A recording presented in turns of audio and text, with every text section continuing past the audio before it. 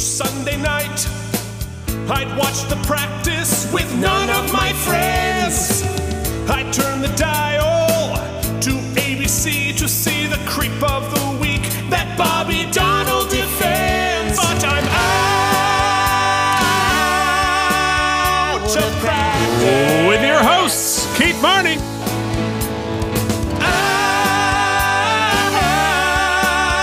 Out of practice. And Mike Andeglio.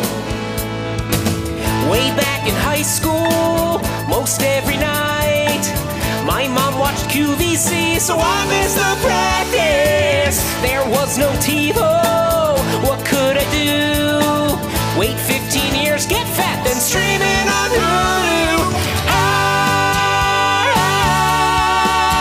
Out of practice. The last thing my co-host said to me before we went on air is, I want to feast on your tears. It's true. The last thing I read on social media was that there's a dying mouse in your apartment.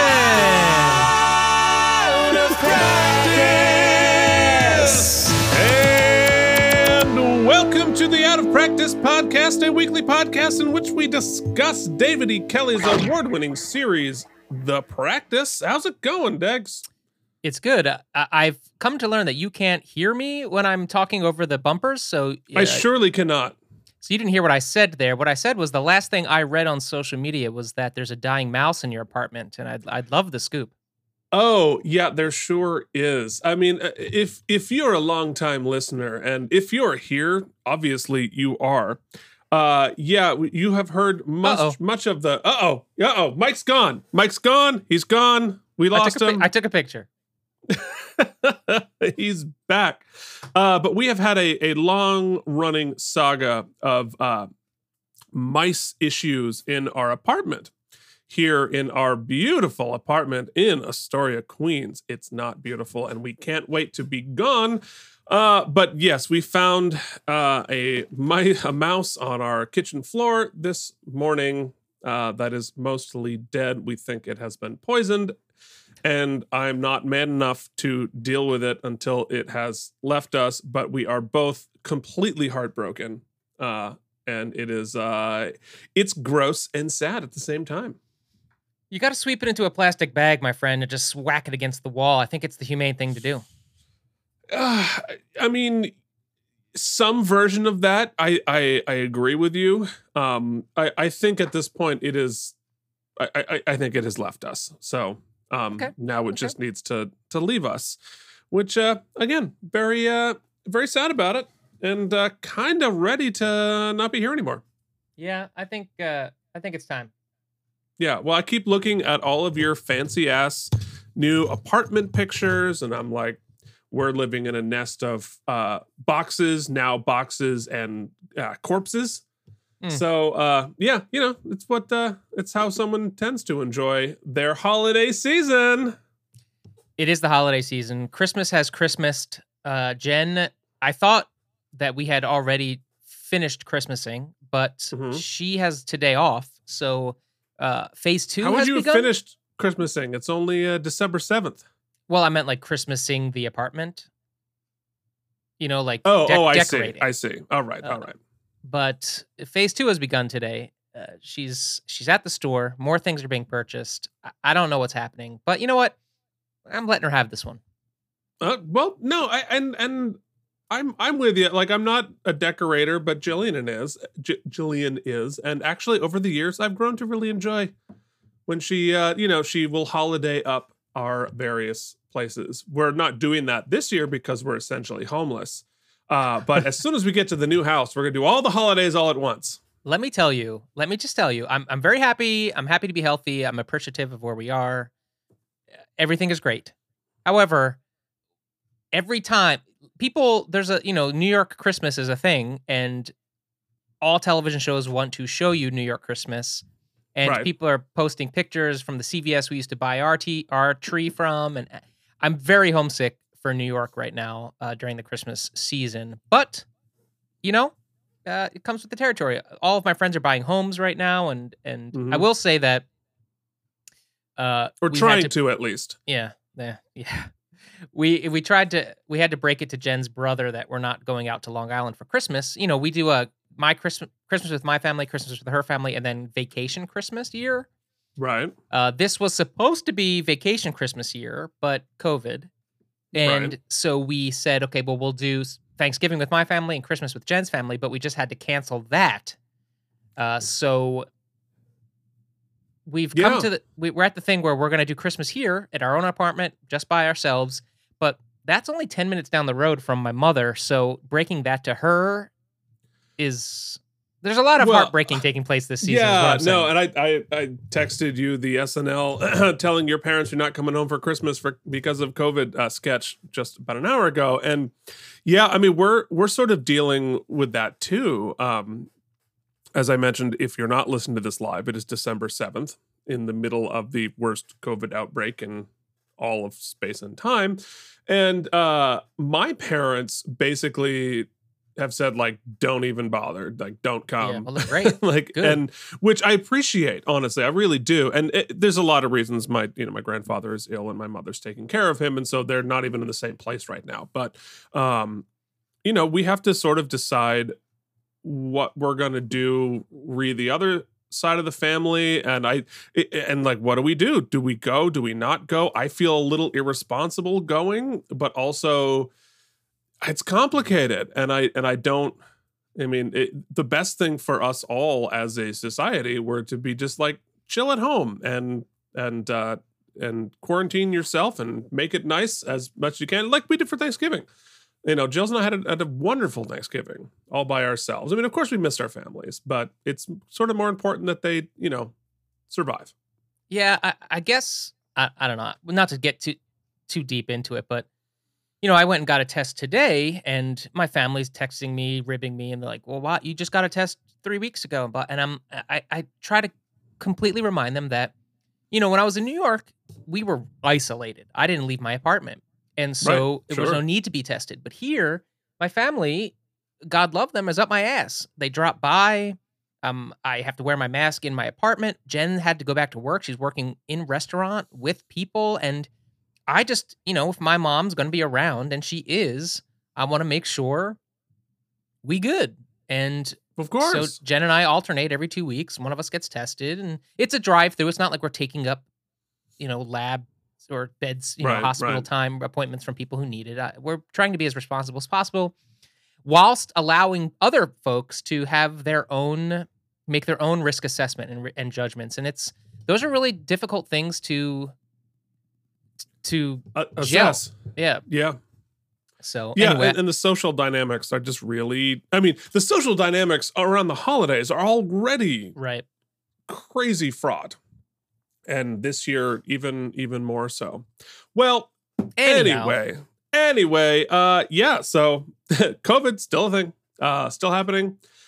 Anyway, all right, so I want to do something this week that we should probably get in the habit of doing every week. And that is show our contact info. I'm small. Damn it, I'm like the mouse dying on the floor. All right, well, okay, you keep talking, I'll fix it. Okay, all right. Well, and that is, I think we should give out our contact info earlier in the episode when anybody is still watching, so people can reach out, so that Phoenix doesn't just have to moderate himself. So I built us some new slides, so why don't you throw those up, and I will just quickly say, you can reach us at Out of Practice Podcast on Facebook and Instagram. You can email us directly and we check it. It's us. We reply. outofpracticepodcast@gmail.com. You can check the blog outofpracticepodcast.blogspot.com, which I have abandoned. It's lost in the wilderness, but I promise I'm going to get back to it. You can do us a huge favor and join the jury by leaving us a rating and review on Apple Podcasts or any other podcasting service of your choice. If it's not Apple Podcasts, let us know, because we want to give you full credit, read it out loud, and welcome you to the jury. You don't have to give us 5 stars. You get to be on the jury either way, guilty or innocent. You get to be part of it. So there it is. Well done, sir. Well done. All right. So it's time to move forward into the show, and we have some pretty exciting filings and subpoenas.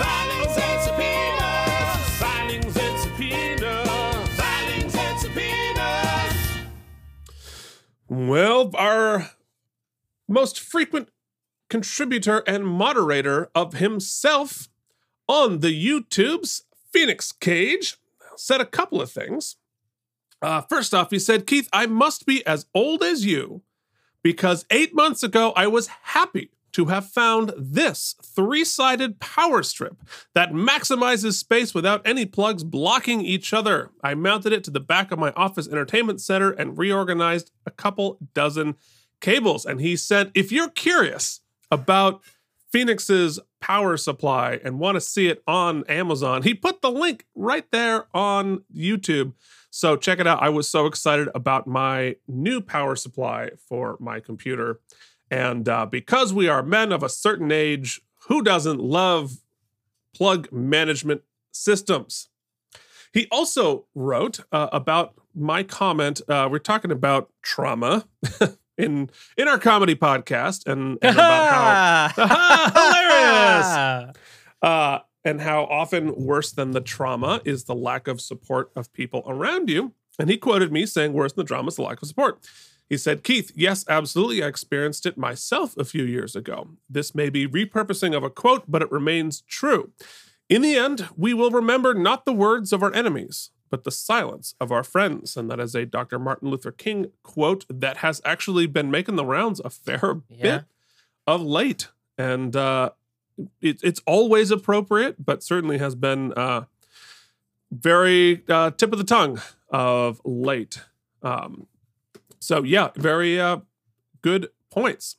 Now, moving on, we got something very special from our good Is this friend the thing? Is this the and thing? founding supporter, Jennifer Massanova, who may have sent it slightly delayed, but she has sent something just for you. Now, I put up our logo for the first 7 seconds just to make sure you did not have the surprise spoiled. So Well, you also named the video Mike Don't Watch. Mike Don't Watch. It was clear, right? You knew not to watch it. I haven't watched. Of course, knowing you, that's like guaranteed you're going to watch it. No, that's the best part of this whole podcast for me is I don't have to do anything. I don't have to pre-watch. I don't have to prepare. I just kind of That's true. show up Yeah, fair enough. and fiddle the buttons. And yeah. Well, you do the editing afterwards. I do all the work Sure ahead do. of time. You do the work after. So. And we have to stop this Monday thing because I cannot. It literally. Well, it doesn't take too long. It's probably 3 hours all told. One of us keeps forgetting that it's Saturday on Saturday. And I'm like, Yeah. hey, are we rolling? They're like, wait, is it Saturday? So Time is more complain of an to idea. yourself, sir. Complain to yourself. Time is an idea. Should I roll it? Let's roll it. All right. Hopefully you can hear it.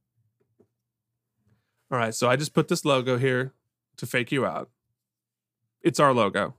It's very fancy. Hi, Mike. Calvin with the Columbus Zoo here. We received a call from Jennifer who said that she was slow in getting you a happy birthday message this year. So happy 40th birthday from us here at the zoo as well as our slow friend, Sid the Sloth. Hope it's a great one, Mike. Hi Mike, my name's Emily and this here is Ray and he's one of our cheetahs here in the ambassador program at the Columbus Zoo.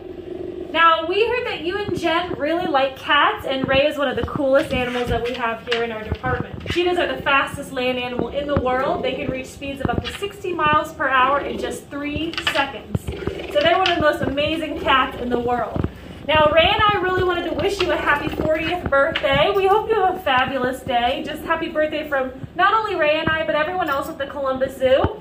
And Jennifer wanted to thank you especially for the amazing podcast that you did. We hope you have a wonderful day, and we'll talk to you soon. Bye. 3 or 4 years ago when I was And this giving is just a tour. bonus clip to prove that I the brought out sloth wasn't put stuffed. the sloth away, and before he told me, he said, I actually have lived in... So there it is. I don't even know what to say. She got me a Columbus Zoo double cameo. Double cameo from a sloth and a cheetah. Oh my God! Well, which one of us is the sloth, and which one of us is the cheetah? I guess is the question. Oh, that's we'll submit that to our listeners, guys. Write in hashtag Keith is sloth, hashtag Mike is cheetah, or vice versa. Jennifer, how cool is that, huh? That is super cool. I received 3 cameos for my birthday this year. Did you? I did. I'll quickly tell you what they were. So clearly, the Columbus Zoo cheetah. So it should be noted, what Jennifer doesn't even know is that growing up, one of my favorite games I played with my sister, one of our imaginary games, was called Cheetah. No kidding. Wherein I would play a cheetah. I would be a cheetah that my sister, who was a vet tech, stole from a lab experiment. They were going to experiment on this cheetah. And so I was like living in her apartment in the big city, and we had to get into fights in slow motion, and she would put red nail polish on me, which I'd be all nicked up. And then her, as the vet, would use nail polish remover to take it off me. So it turns out that's a little This Day in the Basement connection to Cheetah. So that's awesome. Thank you, Jennifer. I also received, I'm a big fan of Big Brother, as we discussed. And one of the contestants this year, his name was Memphis. He's the one they just picked out of the blue to make the bad guy, the villain. You know how they always edit somebody as the villain? Well, sure, yeah. And I made a comment to a family member that, I think that he is the, he got a raw deal this year because he's just playing the game and they've edited him to be the villain. And I got a cameo from Memphis thanking me for having his back. And he actually got like really emotional and serious on the cameo. And he's like, I didn't think the fallout from the way they edited me was going to be so bad in my personal life. He's like, so I really appreciate that some people understand that it's not really me. And I was like, this was deep. Oh my God. And then third, way back when I'm about 7 years old, my dad took me and my brother to our first professional wrestling event. And we were walking into the Wildwood Convention Center in New Jersey. And this car I know Wildwood. This car comes around the corner and almost runs me over. And stops and gets out of the car and apologizes for almost hitting me as a child, like running me down. And it was this wrestler from the 80s named Coco Beware. He had like a parrot, and he was like, I'm the Birdman. Anyway, my brother... Yeah, sure. Yeah, that guy's still alive, and my brother got a cameo of him wishing me a happy birthday. So, what a menagerie of cameos I received. So, we got a sloth, a parrot, Coco Beware, Memphis, and the cheetah. So thank you, one and all.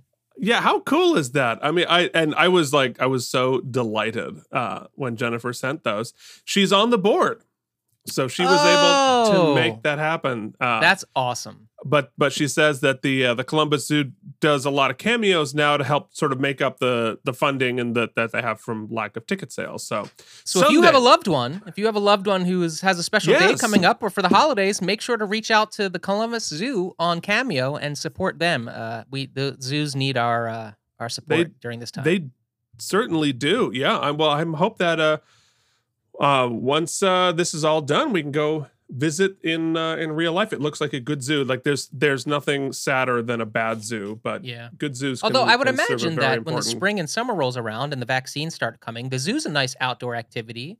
Yeah, for sure. Yeah, for sure. So here's hoping. Well, that was delightful. And super fun. Oh, I'm giant. I'm even more giant. I wish I understood what's happening per se. But, I'm giant. There I am. Okay. Just got to go with it. Yeah. Just got to, whatever happens, you just have to go. Comedian. All right. We are talking about this week, season 5, episode 12, entitled Payback. And it aired on January 14th, the year 2001. And that brings up, Mike, what were you doing this day in the basement? Oh, I can answer you that question, Keith, but I can't show you the thing just yet until I resize you there. Okay, good. Oh, yeah. Oh, God. It's still our logo. Oh, God. Oh, we're going to hear from the cheetah again. Oh, God. I thought I was ready for this. Boy, it's craziness happening. All right, well, January 14th. Yes. 2001. Mm-hmm. I had a picture and I didn't load it in, but this, so on. Just act it out. Act out the picture. I'm going to backtrack a little bit. So my dad was still, in the recovery center nursing home situation. But every year growing up, New Year's, I think I've mentioned this in the past, it was like one of the only times we would do something with my dad's side of the family. We would go to Bucks County, Pennsylvania, where my dad's uncle, but they were almost the same age, so they were sort of like brothers. So we called him Uncle Joe, even though he was, I guess, our cousin. I don't know. But regardless, Family. we would go there and there'd be like a giant group of people of my dad's side of the family, and we'd hang out. And my Aunt Charlotte was like a drummer, and there were some guitar players, so they would cool. like get a rock band going, and it was just like such an awesome thing. And we'd rock in New Year's it into the new year. And this was even though my dad couldn't be with us, we went anyway. And I remember this being one of the last years we really did it, because after my dad died, my grandmother on my dad's side sort of went a little dementia-y. I mean, losing a child is, that'll I wreck can't you even anyway. imagine. Yeah. So I remember this being one of the last sort of fun ones we went to, and they'd always have the big Dick Clark on the Jumbotron. They'd like put a little projector screen up, and we'd watch that and such. So I actually queued up to remind ourselves, and earlier in the broadcast, you see Rudy Giuliani, but I've cut through him because we're not giving him any more airtime. Oh my God. He's dealing with enough right now, I guess. Oh, he's Anyway, so literally here's melting down. how we rang in the new year in 2001. Little did we know that later that year, shit was going to hit the fan and the world was going to change yet again. Yeah. But this was our pre-terrorism life in New York City. And actually, it's pre-Mike, too. I didn't quite move there yet. So had you moved to New York just yet? No, I still had one more year at right. school. All right, I will go later this year, but here we go. Oh no, look at him. I got to bring it up, and I got to hit play. Hold on. I thought I was ready. You're not ready. Okay. Oh, here we go. 20 seconds. In 15. Looks like it might be hitting that. Oh, it's a bit. What's going to happen? 10, 9, 8, 7, 6, 5, 4. They've never replaced Dick Clark. Never. 2001. No, because it's this whole thing. It's this whole brand. Muhammad Ali. Muhammad Ali. Yeah. I'm so curious, Keith. I mean, this is going to be the first year in decades that you're not going to see this scene. Yeah. Next month. It's going to be really trippy. That's true. Yeah. Well, a lot of things are. Yeah. I mean, it's just the beginning, or just like the tip of the iceberg of all the things that are weird and different this year. He is just such a sweet man. Like, Dick Clark's entire career in life is such a showbiz. Sorry, I'm really in this right now. My You're feels. just like in. I'm in the feels of a different time. I mean, your New Year's tradition sounds like a lot of fun. I would love to get like family together and jam on New Year's every year. Yeah, I mean, it really highlights. My boyfriend and I were talking about it this morning. It was such a shame because it was the only time we had really any connection with my father's side of the family. He kept them at arm's distance. I'll never understand why. I'm sure there are reasons, some good, some stupid, I'm sure, but it's such a and because of that, I barely have any contact with them now, and it's sad. So as many things happen as you age, memories that are good memories become bittersweet memories. And, that just happens with nostalgia in general, I think. But I'm trying to make a conscious effort moving forward to try to replace some of the bittersweetness with just joy, and just kind of remember the joy, because there's just, I just want to make more room in my life for appreciation and joy, if that makes any sense, especially as we round out this crazy, crazy year. Yeah. Well, I think it makes a great deal of sense. And I think as we get older, not only do we add more memories, but we add context to old memories. And so it's my understanding of everything is continually changing, is continually growing and adapting, and how I'm reacting to it is continually changing and growing and reacting. And, especially when you're dealing with family and history, you're sort of rewriting the history and the present and the future over and over again. And you're never changing what happened, but you are changing how you react to it and what the reasons are and this, that, the other thing. And I feel like that's certainly in my last 10 years, so much has been rewritten about myself and my relationships and the context of sort of like how we are founded and what to do about it. And as our parents are getting older and you're starting to think about like, what do I want this relationship to be? It doesn't change anything, good, bad, or ugly, but what do I want this relationship to be and how do I want to relate? And I think it's been very interesting. All right. Well, before we get too dark, let us wait, what were you doing? Oh, well, I did that. Oh. Well, let me tell you what I was doing and what I'm going to do this week. Partially due to the circumstances of the date and partially because somebody gave me a lot of shit last week, Phoenix, and I would like to combine my favorite segment with this and do Super Mega Sports Ball! It's time for sports. Super Mega Sports Ball. Last week I screwed up the date and missed some very important sports ball updates. In the 2000 wildcard matchup, the Philadelphia Football Eagles beat the Bucs 21-3 to advance to the division matchup with the New York Football Giants. Ron Dixon returned the opening kickoff 97 yards to put the Giants up 7-0. I'm setting the scene. This is last week. After a Brad DeLuiso field goal put the Giants up 10-0 in the second quarter, Jason Sehorn did this.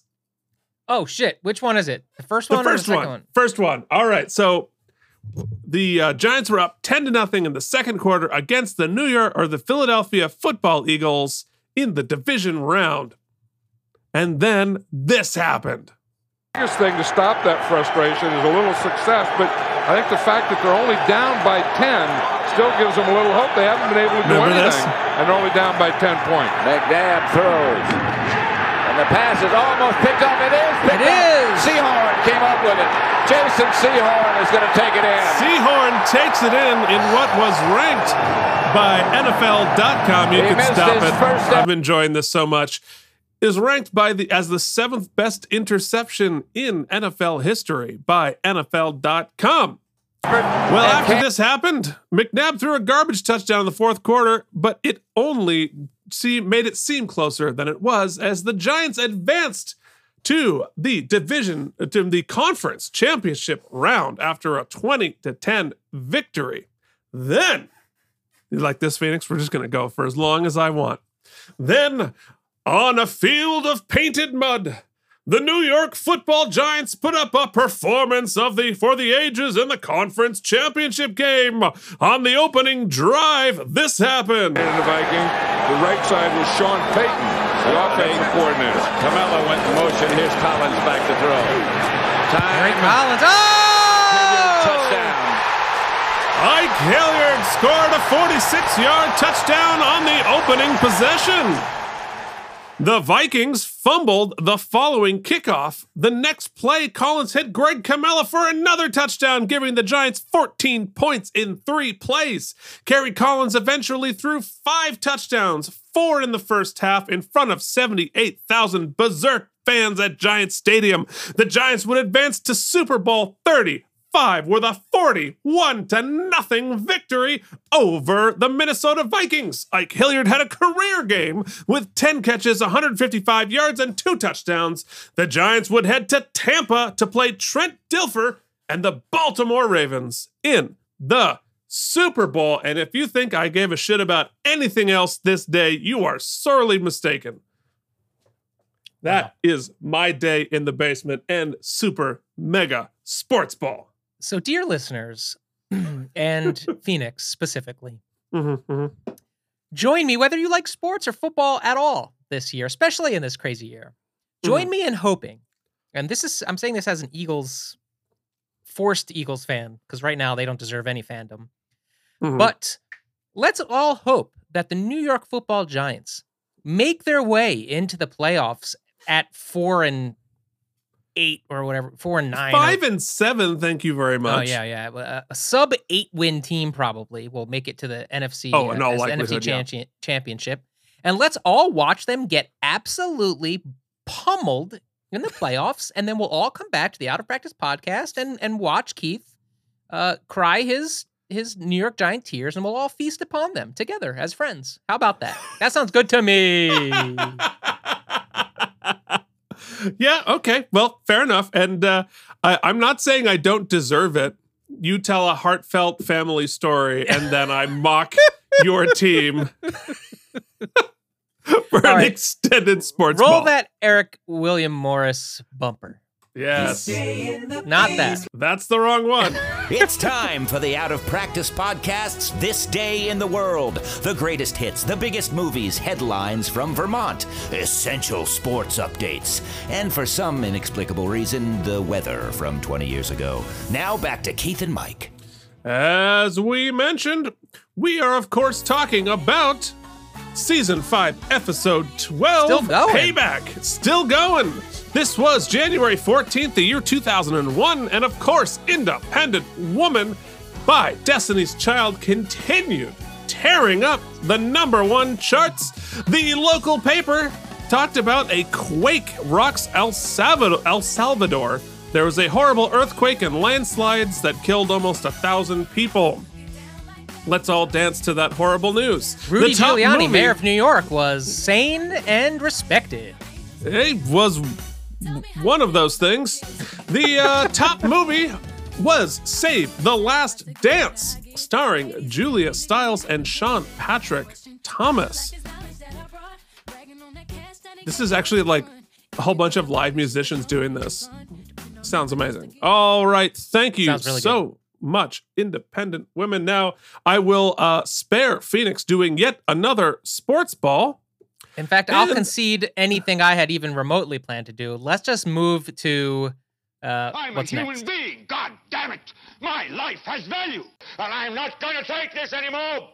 It's time to talk about the damn episode.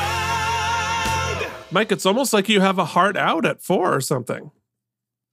Well, maybe I do. Maybe I'm in a show called A Christmas Karen at seizetheshow.com. I have to rehearse. Karen. Sometimes these... She like this is, she like calling the police on black kids in the street?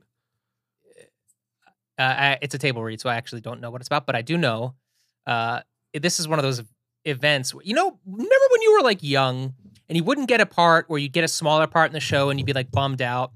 It's Sure. crazy how things change, because in the past few weeks, so very luckily, the seizetheshow.com venture is picking up a little steam, and so now we're getting paid more appropriately for our work. Fantastic. And you know, we were smart enough to do what they call in the biz a favored nations clause, Smart. so that the resident company, those of us who started from the beginning, get paid the same, regardless of what we happen to be doing that week, because your role changes show to show. This is one of those times, Keith, I'm loving it, because I have, I think, maybe 3 lines in the whole thing. So it is like, it's like, say your 2 funny lines and collect that paycheck. Yeah. Fantastic. Yeah. But you still can't be late. Still can't be late. It is different when you're older. All right. So we are talking about Season 5, Episode 12, entitled Payback. This show was written by David E. Kelly, surprise, surprise, and Mark Guggenheim, who is the first-time writer on the practice. He wrote on DC's Legends of Tomorrow, Arrow, Flash Forward. He created the show Eli Stone, which I understand to be an underrated gem, and wrote on Law and Order. It was directed by Andy Wolk, who last directed Checkmates, which leaves us only one thing to do. What is that supposed to mean? What's your problem? This is how guitars Is this work, what right? happens to women when you insert your penis? Gross. What? What? What does Mike think's gonna happen? You know, what if he would have drank the curdled milk? Then what would have happened? Keith, You may not remember because it was a really subtle thing that happened, but Bobby killed somebody. Oh yeah, right. There was something about him when he decapitated. He got a very subtle 12-foot gangster to scare Mr. Hinks, and I guess by scare he meant chop his head off and put it in the freezer. Yeah. So that happened. My guess for payback is that I don't see a universe in which Bobby isn't at least suspected, even though Ray Bruto at the end of the last episode said there were no suspects yet. But I suspect this comes back around to Bobby. You would hope, yeah. It'd be pretty bad storytelling if it didn't. So we're getting closer. We have 10 episodes. I think this really feels like an arc that would be better at the end of the season, but I'm going to go for it. Big swings. Bobby's going to get fingered for this as either a conspirator to murder or as a murderer. Okay. Because clearly there's evidence all over the wall that Hinks was obsessed with Lindsay. Right. Which ties directly to Bobby. So I think we're going to have a bifurcated case or bifurcated episode. We're going to have the trial of Bobby, okay, defended by, I guess it's got to be the firm, right? It's got to be our characters. Well, here's a good question. So, if you're Bobby on trial, who do you want to be the lead person defending you amongst our heroes? Eugene. I want Eugene with second chair Eleanor. That's what I want. Yeah. Agreed. But big swing. Swing.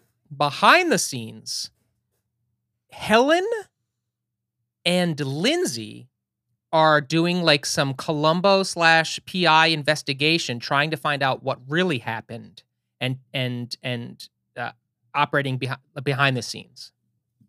Okay. That doesn't answer what the hell Q2 means or what the episode payback means. So I don't know, but if you are watching, I just put my head in my own freezer because that's where Hinks ended up. You know what? Can I change it to my big swing? Yeah.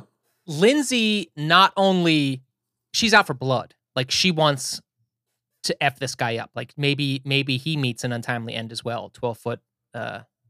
So Lindsay kills the hitman Bobby hired to kill Hinks. To scare Hinks. Yes.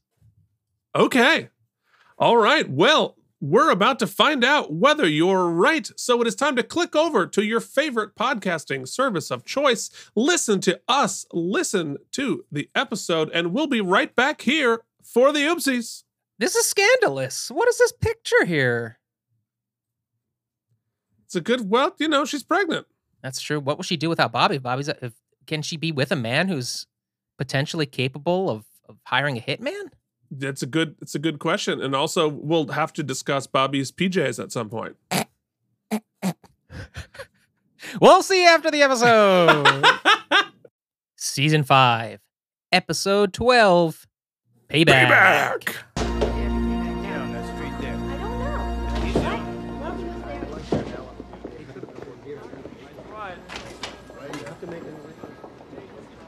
Okay, so we've got our giant.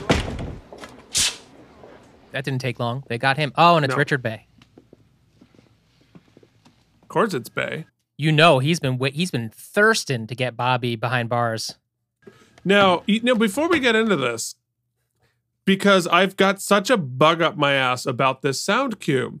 In the previously on, which is a little ambiguous because they used a different setup for when they revealed the head to Bobby. Mm-hmm. So they actually had used different footage as if it had happened before. It was a little ambiguous, but they used this cue.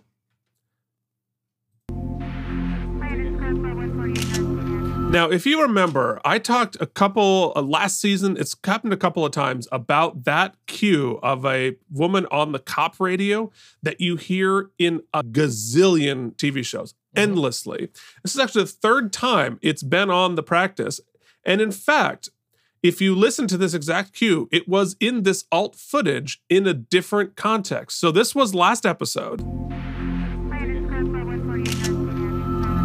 Right? Then in the previously on this week, now we have a helicopter going over. Which we heard with New Kids on the Block. That was we also heard it on New Kids on the Block. Yes. So, folks, when you're listening to TV, listen for this. You're going to hear it all the time now. All right. Anyway, I don't think anybody else in the world cares about that except for me. But like, I constantly hear it on Pluto TV. Just last night, Keith, as I couldn't sleep and watching Pluto TV and cycling through, I was watching both American Gladiators once again, the terrible 2008 reboot with Hulk Hogan and Muhammad Ali's daughter. Interesting, we saw Ali earlier on New Year's footage. Guess what was on? Cops. And guess what? What sound cue plays directly before the bad boys, what you want? Well, go ahead and play it again. Here it is. Bad boys, what you want? What you gonna do? Where sugar don't come for you? I think it's got to be an inside joke with sound designers. I'd ask Sean, but he was exclusively sci-fi. Because like you hear it's like the Wilhelm scream. Like it is in everything. Anyway, whatever. Practice. Speaking of Sean, I will say I was watching I fell asleep to a TNG episode the other week, and I just took a random screenshot of a random episode of TNG, sent it to Keith, and damned if he didn't quote the whole episode in the text back. Hashtag everyone's favorite nerd. Everyone. Very liberal use of that. This is Bernard Shanley. He's a public defender. I don't want a public defender. I asked for Bobby Donnell. Mr. Neal, I'm going to advise you to just listen now. You listen. Beat it. Shut up, Alan, and just don't talk for a second. Oh, Richard Bay looks like a pig in shit. You have a problem, Alan. The man you killed, Jeremy Roberts, was a bit of a back as Alan security Neal. freak. He had cameras. One of them picked you up entering his house. He also managed to activate his phone machine, which partially recorded an exchange between you two. Uh-oh. You picked the wrong girl to terrorize. Bobby Donnell's a friend of mine. We got kind of an arrangement going. I kill people, he gets me off. Over the years... Why would you give this much exposition to the guy you're about to scare? I have a silent alarm. The police are on their way as I speak. Then I better not waste time. Before you touch me, you should know. I have cooties. Oh, you're a funny boy. Please?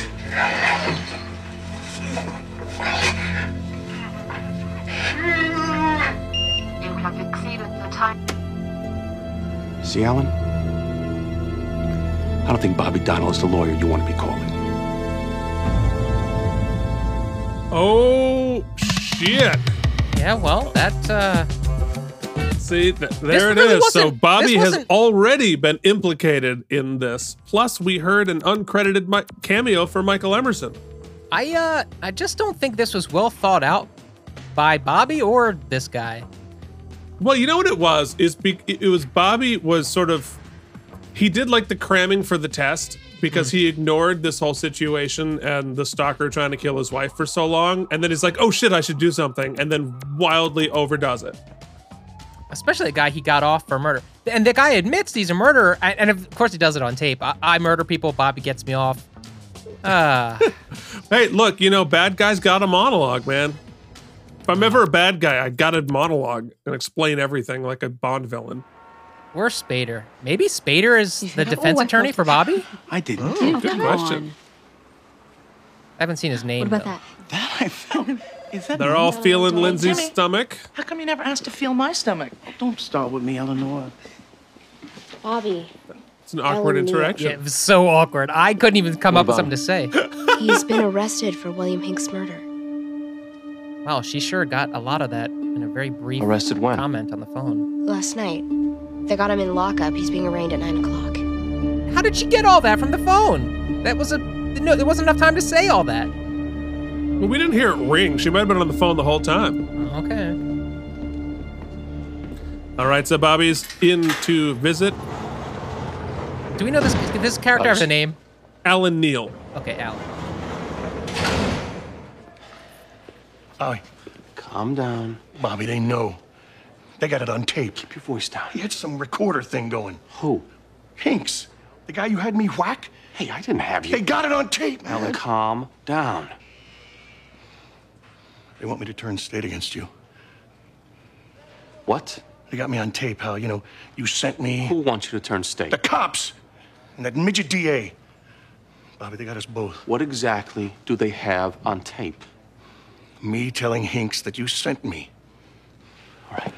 First, I never sent you to kill him. Oh, come on. I said scare him. Now, come on, Bobby. I never... Look, we're in deep here. If you're gonna turn against me... I'm not turning against you. Okay. We need each other. We're in trouble, so look. Let's just get on the same page here. And admit that you had me kill the guy. Not sure how that serves Bobby, but... What? Yeah. I did not have you kill him. Now, to Bobby's credit, he did explicitly say, don't kill him. He did. Sorry, we won't talk about it, but I just need it. Did you watch the finale of Murder at Middle Beach last night? No, not yet. Oh. Don't tell me about it. So, guard. So Bobby, I think in this moment, clearly figured out that he's wired. Bobby Donnell? What's going on? I'm sorry. Mike, you're under arrest for the murder of William Hinks. We're going to go You have the right to remain silent. Bad guy on Anything Richard Bay you say now, aren't can we? and will be used against you in the court of law. You have the right to an attorney. If you cannot afford an attorney, one will be provided for you. So this is monumental, right? We've had plenty of them in contempt of court, but this is the first official major arrest for murder. Ladies and gentlemen, this is Bobby's second arrest for murder, technically. He was previously arrested for killing a whole bunch of cops. This is not even our cast members' only arrest for murder. Helen also actually murdered somebody, and Eleanor was also arrested for first-degree murder. Get your calls into Bobby, Donald, Frut, Lindsay, and Eugene as they're giving a 25% off murder-free week. It just happened. He's being arraigned this afternoon. I'm on my way. I'm going too. No, Lindsay, He's my husband. I'm certainly entitled. You're 7 months pregnant. So what? He's right, Lindsay. Eleanor. You don't want to stress yourself into miscarrying. Oh, shit. Stay here. I'll call you. Jimmy, come on.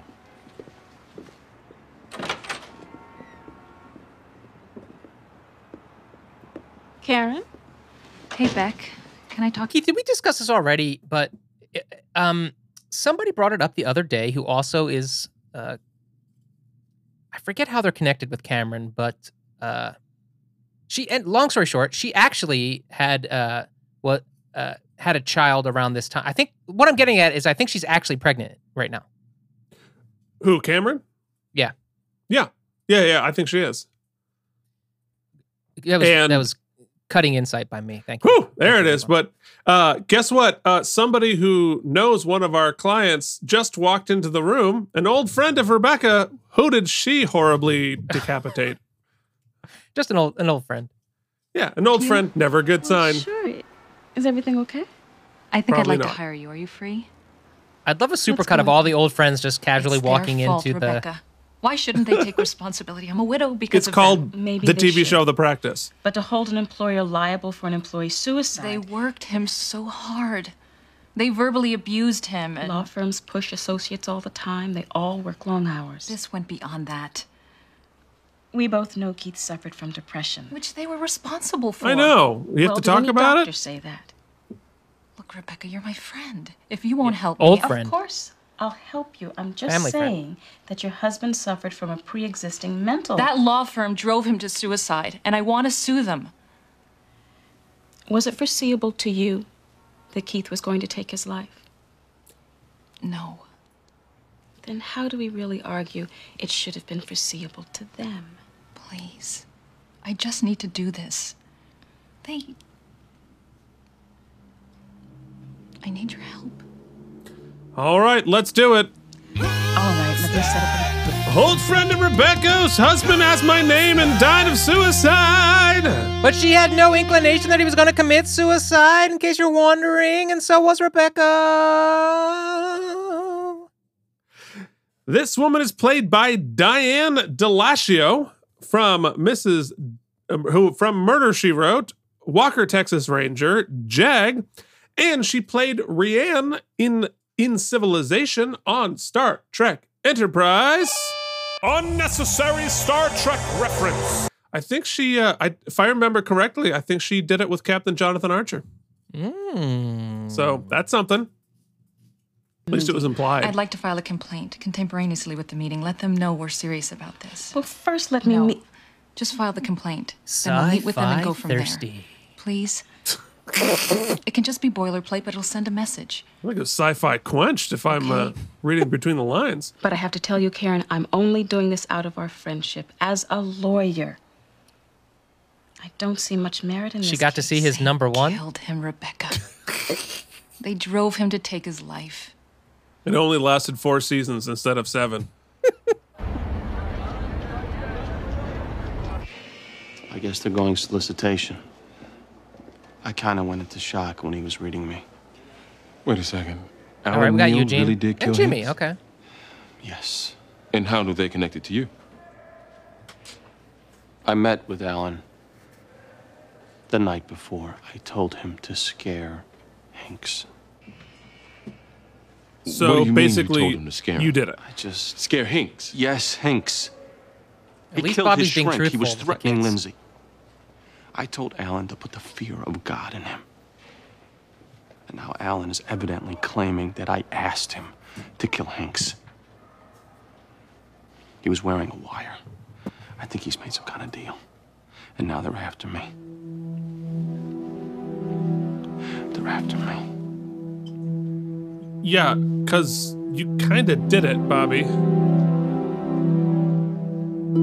Case 32899, Commonwealth versus Robert Donald. How many seasons are there? Breaking and entering with intent to commit 8. felonious assault. What the hell are we going to do? Conspiracy to commit murder and felony murder, and murder in the first degree. Eugene Young for the defendant. We Yeah. enter a plea of not guilty on all counts. I also ask that my client be released on his own recognizance. Given the severity of the charges, the Commonwealth opposes. This is Eugene. I would like to enter a plea of not guilty and pretty pissed off, if I'm being quite honest. Well, you know, that's what he He's does. not a flight risk, nor is he a threat to society. Unless you get him mad. I don't find that funny. Obviously, Mr. Donald has strong roots in the community. He's a respected member of the bar. I don't know to which bar my colleague is referring. Big blurred out fan I'm setting behind him. bail at 100,000, Oh, hey, it's this guy. 10,000 bond. Let's All conference right, later for a trial let's do date. both of Anything these. else? Why, it's James Cameron back as Judge Knapp. But while we're at it, I know that lawyer from somewhere. the lead DA prosecuting Bobby is played by Stephen Flynn from Ally McBeal, The West Wing, X-Files, Firefly, Lincoln Heights, Justified, and on Enterprise as well. He was Mac Lee in Marauders. Unnecessary Star Trek reference. But I do not believe he banged any of our cast members. He also spent a little extra time in the makeup trailer for this episode, it appears. Adjourned. Richard Bay looks way too smug. Like, relax, buddy. We'll get the bail posted. It'll take about an hour. Okay. Hey. You okay? No. You know. We gotta take him. If I'm being frank. I don't think that would Then be. don't think that. I'm going. Yeah, sure, because You hear the counts? Lindsay can boss around the They're cops. not just Sure. going solicitation. They're charging first degree. Ah, the old first-degree murder. Okay, 4 o'clock. I appreciate that. Thank you. See you then. Maybe we should have just listened to Lindsay and pursued, you know, what was it, corporate law she wanted to do? We should have stuck down that lane. We'd probably be in a better place. Also could have taken her concerns seriously earlier, actually gotten the security that they claimed to were going to get, never did. You know, there's a lot of things that could have happened that would have prevented this. Well, you know. Meanwhile, Lucy's like, yeah, remember that Peeping Tom VHS that broke into my apartment? We could have taken security seriously then, but I guess not. CEO Jen is here. CEO Jen, Jennifer Massanova wrote in and sent me a cameo from the Cleveland, what was the zoo? The Columbus Zoo. Columbus Zoo, yeah. We got we talked to a sloth and to a cheetah. I'll show you later. Yeah, really fun. See, how cool. There's a surprise. He's coming here. Who? The managing partner of the law firm Karen wants me to sue. Rebecca, don't get me wrong. I love the underdog, but... She's a friend. She wants to do it. Maybe I can scare up some nuisance change. Who knows? It's always a good way to set up a story. Like it's not going to be anything. How'd it go? Not great. Obviously, it all comes down to the credibility of Mr. Neal. The reason for this assemblage. I do not want this one slipping away. Robert Donnell is an enemy to this department. 3 years ago, he tipped off his drug clients to an upcoming police raid which led to the shooting death of 2 officers. And it all comes home to roost. Yeah, the first time he was charged with murder. He has routinely manipulated the judicial process to prevent murderers from being incarcerated. That's true, but it makes a good TV show. And he has embarrassed us all. He also stretched my forehead to as far an as this abnormal office size. is concerned, this prosecution is payback. And that was the newest hit, Fivehead, by the Out of Practice podcast. Now, you will all be assigned specific roles. Excuse me. Yes? Nobody wants to beat Bobby Donnell more than I do, but this thing being politicized... I beg your pardon? That's where you draw the line, It's one thing to Rich? charge him on the facts of this case. But his previous history with the department should have no bearing on this prosecution, and I think a departmental vendetta... That's not what this is. It sure sounds like it. Holy crap, Bay is the Bobby Donnell's good guy. previous history with this department is only relevant to the extent that it will be played up in the press. Given the added attention to this case, I'm concerned from a public relations standpoint, and therefore I think it's important that we all do a good job. That's not what you said, Martin. That's what I'm saying now, Richard. May I continue?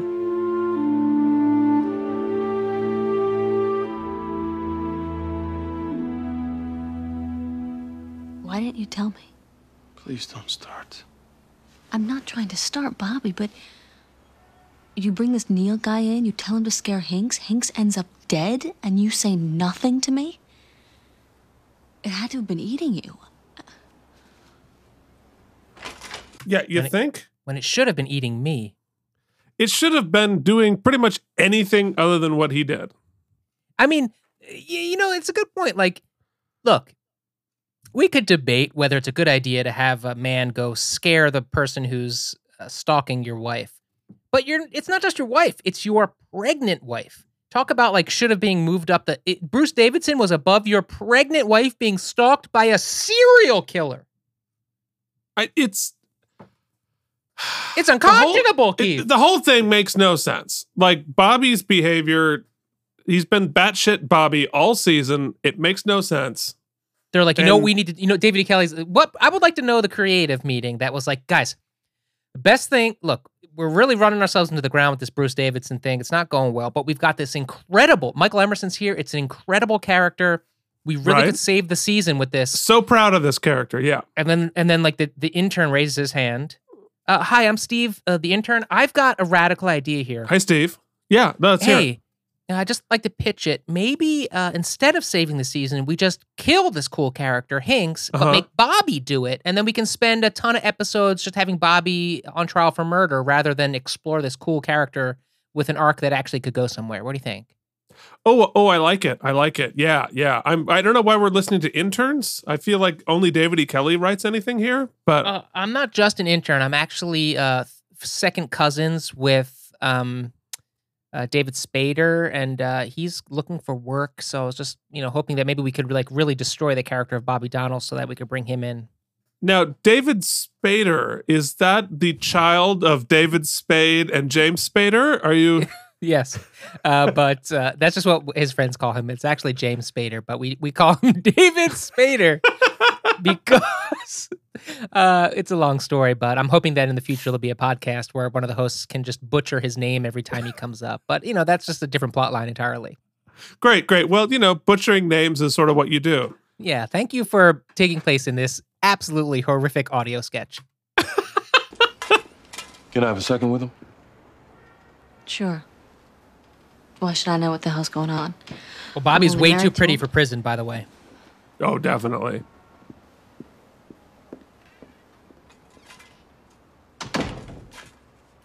It's also not great to pursue because there's no way Bobby's going to be found guilty of murder. So 20 years. So it takes a lot of the sort of tension out of it. Against me. Yeah. I'm bringing a motion to kick a couple of counts. Could lose all his family and friends, though. The most serious being felony murder. That's where you're the most vulnerable. Felony murder? How can they charge that? Breaking and entering. Oh, please, that can't stand. Well, if it does, you're in trouble, and I don't need to tell you that. I'm going to say this once because I have to say it once, then I'll move on. You're sending a known criminal, a murderer no less, to visit Hinks was perhaps the dumbest thing I've ever known you to do. You put yourself at risk. You jeopardized his firm. Now, I know you were acting as a worried husband, but Bobby, if stupidity were a crime, your ass would be serving life. Agreed. Thank you, Eugene. Play the applause bumper. Now. Let's hear that again. Bobby, if stupidity were a crime, your ass would be serving life. Thank you. Yeah. Thank you. Well done. Well done. Bobby? Now. Okay. Nothing to say.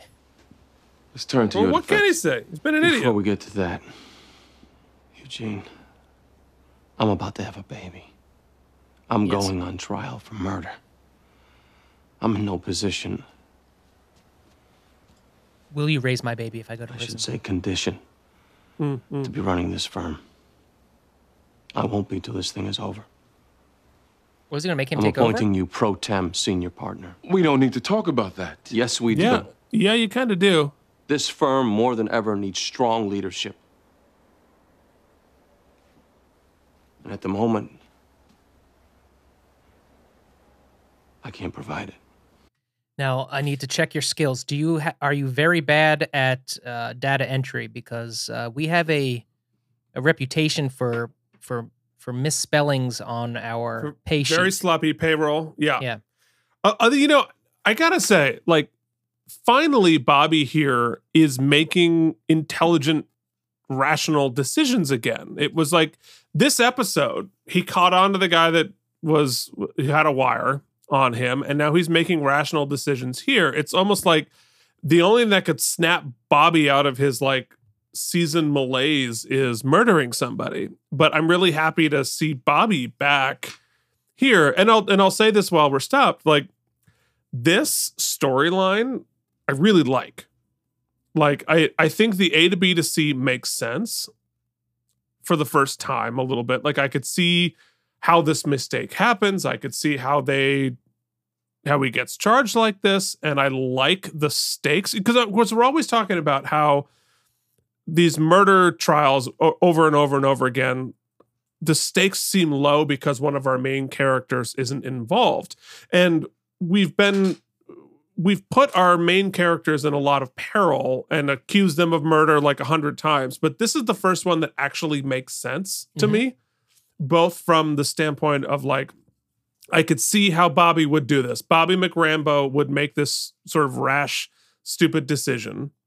And I could see why the DAs would be prosecuting him in this way. This actually feels like it has the stakes that are at least somewhat justified.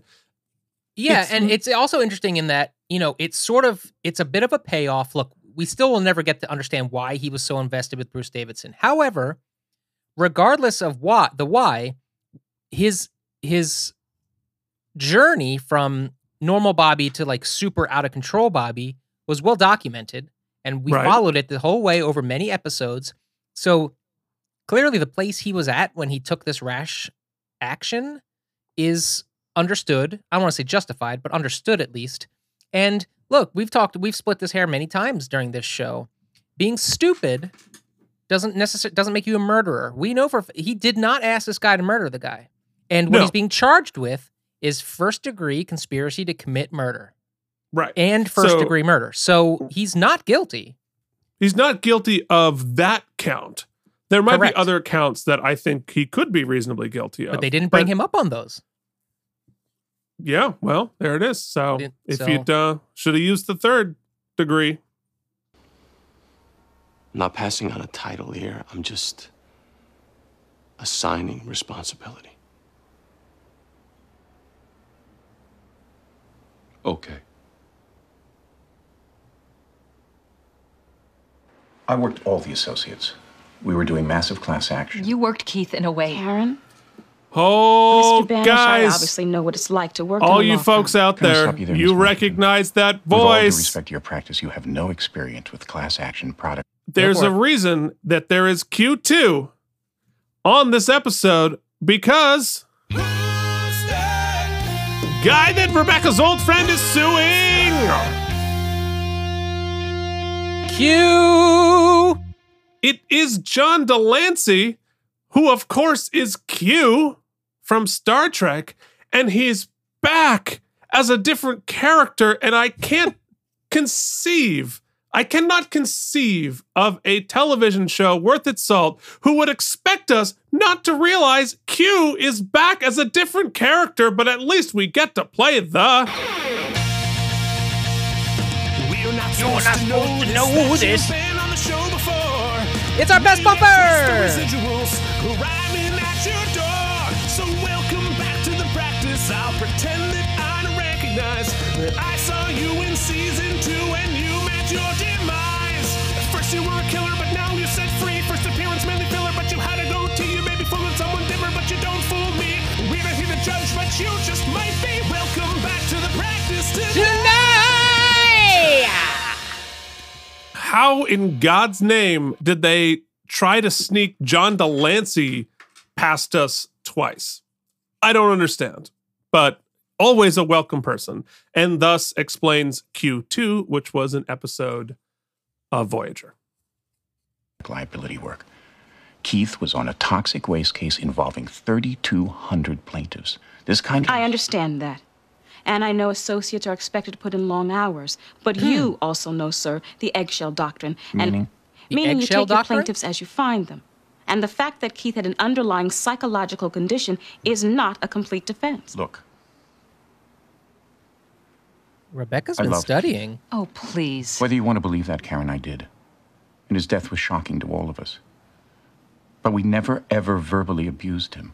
Did you call him at 1 a.m? Yes, but that's the job. He asked for time off the week before his death. You wouldn't... It was also a week before the trial. I couldn't. All right. Look. Mr. Banish, we're not blaming you for Keith's death. I am. Karen. Karen. We're really saying a lot of factors. Maybe that's what your show's about tonight. Yeah. Pressure of work, the long hours, those were some of the factors. Actually, the girl playing Karen, I think you know. Do you know Lynn Craig? I think you do. Oh, Aaron Craig? Lynn Craig. No, I know Aaron Craig. I don't know Lynn Craig. Richard. Listen, I thought about what you said, and, well, I agree. It would be wrong to politicize this. It's also probably overkill to assemble a big army of district attorneys, so I'm scaling it down. You're fired. You're no longer on the case. We'll have you reassigned. Thanks for your work thus far. This guy works like the Trump administration. I'm off the case because I don't like what you're doing? Again. Also, you're very short and Thank you bald, for your so work to date. This is why you're out. Mm-hmm.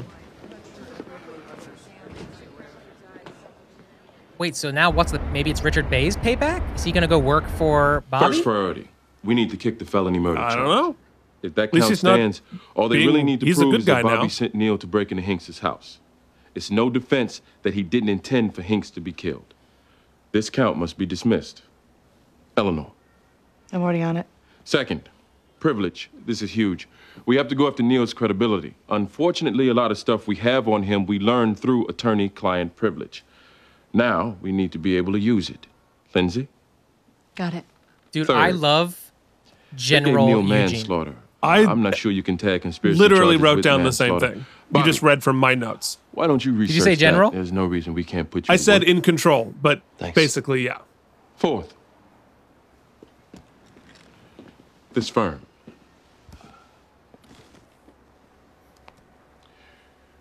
We're in trouble. We may be a partnership, but the face of this place is Bobby. Even if we beat this, our reputation has taken a big hit. Clients may want to bail on us. Potential clients will be less likely to come. I want to retain a publicist. That could be expensive, but we need to do it. Also, we have 2 partners about to have babies. We need to hire. As of now, we have a hiring committee. Eleanor, Lindsay, Denny Craig? you co-chair. Next, timesheets. We do them now. I just said both of them wrong. Yeah, you've said all of the names wrong. Did I say it's Dennis Spader and Denny Craig?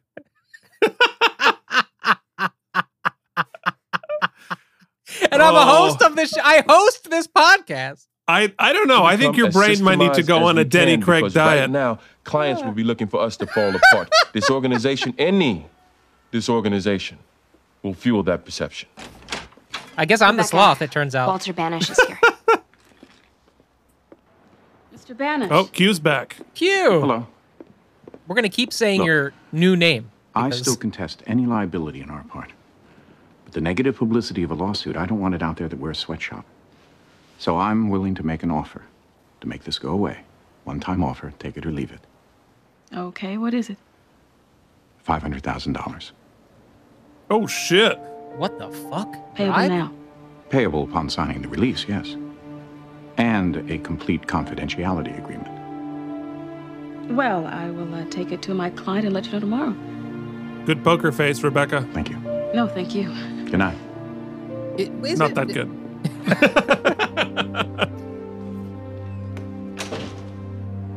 You didn't even have to see it. You could hear it. Beck? You remember my suicide case? Wrongful death? No merits. Yeah, it was your friend? Nuisance change just came in. $500,000. What? What are we missing?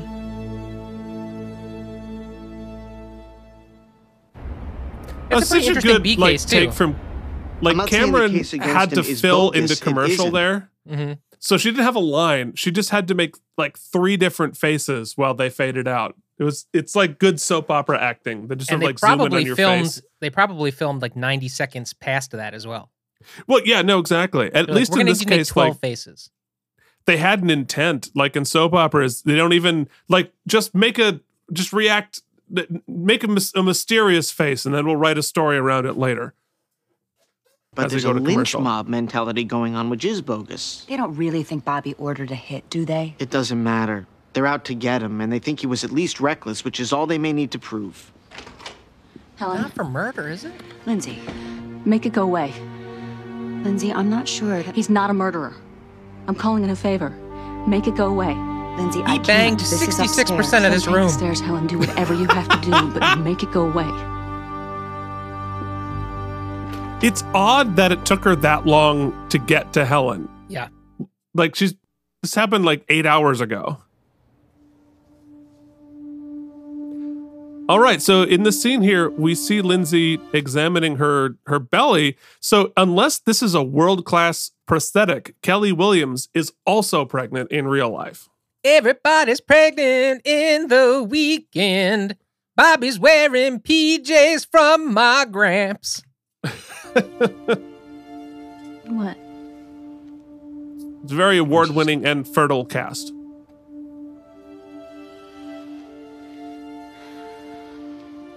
Do you think they just like wanted us to know she was really pregnant? I don't know. It's an odd, like, we get it. We know she's pregnant. Now I have to Google how old are Kelly Williams' children. I'm gonna guess about 21 years. And the reason I didn't tell you is because I knew this is not the kind of stress you need right now. Bobby, I'm your wife. Yeah, and maybe as opposed to ignoring the serial killer after me and then hiring a hitman. Why don't we make a plan together? You can actually not, you can pay any attention to me. Not for nothing, Keith. Yeah. We don't find out how old her children was, but this is what Wikipedia has for her personal life. Uh-huh. Kelly Williams was married to author A.J. Chagall from 1996 to 2017. Okay. The couple has 3 children. She told Mary Claire that she got breast implants when she was 19 and had them removed when she was 22. She speaks English, French, and Spanish. That's it. That's all we get. Well, that's a fair amount of information. Yeah, but we cannot, what I'm getting at is we cannot glean how old Well, I'm guessing one of them is about 21 years old because there's no way ABC would pay for like Oscar-worthy prosthetics there. We have a motion to dismiss the felony murder count. But if they had, they would have been like, we're putting a whole scene where you got no shirt on because people are going to see that money. Yeah, fair enough.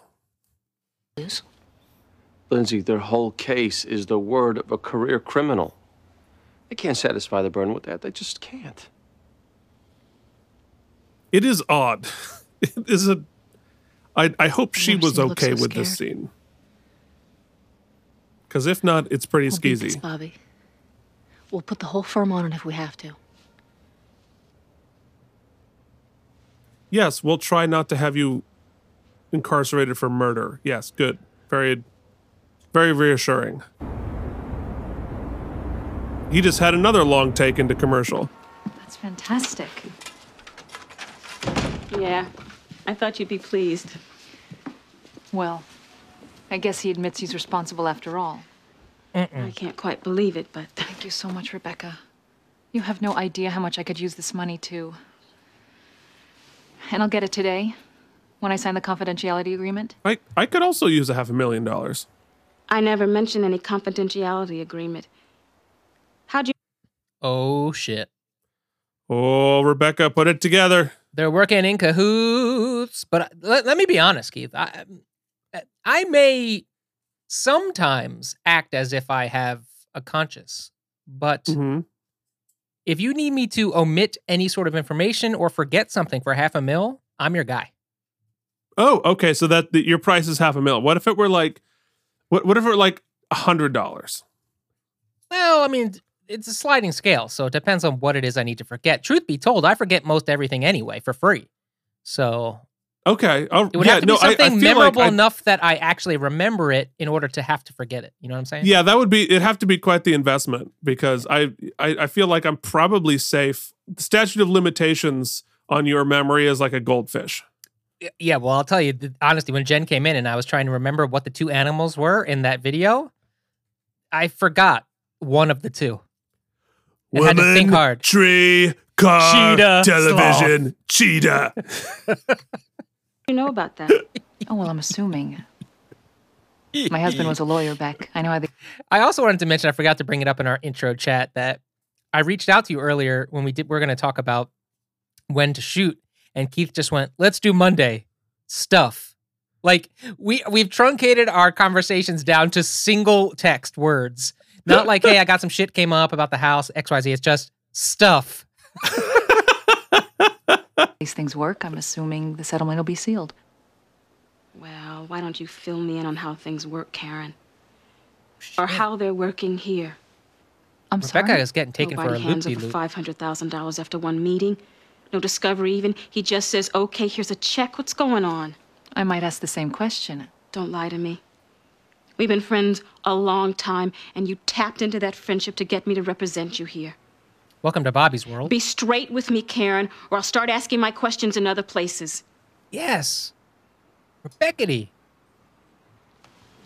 She finally gets to be in the episode, but is like not involved with the fact that Bobby's going to jail for first-degree murder. Walter Banish embezzled a lot of money from client trust funds, and Keith went along with it. And his guilt, I'm convinced, contributed to his depression. Literally every time in this episode that Q's character has been mentioned, it's first and last name. Every time. Well, and to be fair, that's also true when we say my Q. husband's suicide, and I wanted to be compensated. He only has one name. It's like Madonna. So why didn't he just pay you off then? He said, "It sounds like you're accusing me of wrongful death. Perhaps you should sue the firm, and then we'll settle the matter." He needed to be sued to get his firm to pay the money. And that's why you insisted I draw up a complaint and file it. So he basically could defraud his own partners. Not basically. Karen, this is extortion. I won't be part of it. Excuse me, Rebecca, but you're not a part of anything but a legitimate lawsuit. I went to Mr. Banish, and he advised me I'd have to sue him before he'd give me a nickel, and I did sue him. And we've settled the matter. You have no evidence of extortion. Karen. Please notify Mr. Banish I accept his offer. And collect your hefty By the way, paycheck. Like 35%, no need to yeah? thank me for the easiest contingency you've ever earned in your life. Over $150,000 for one day's work. Yeah. You're welcome. Damn.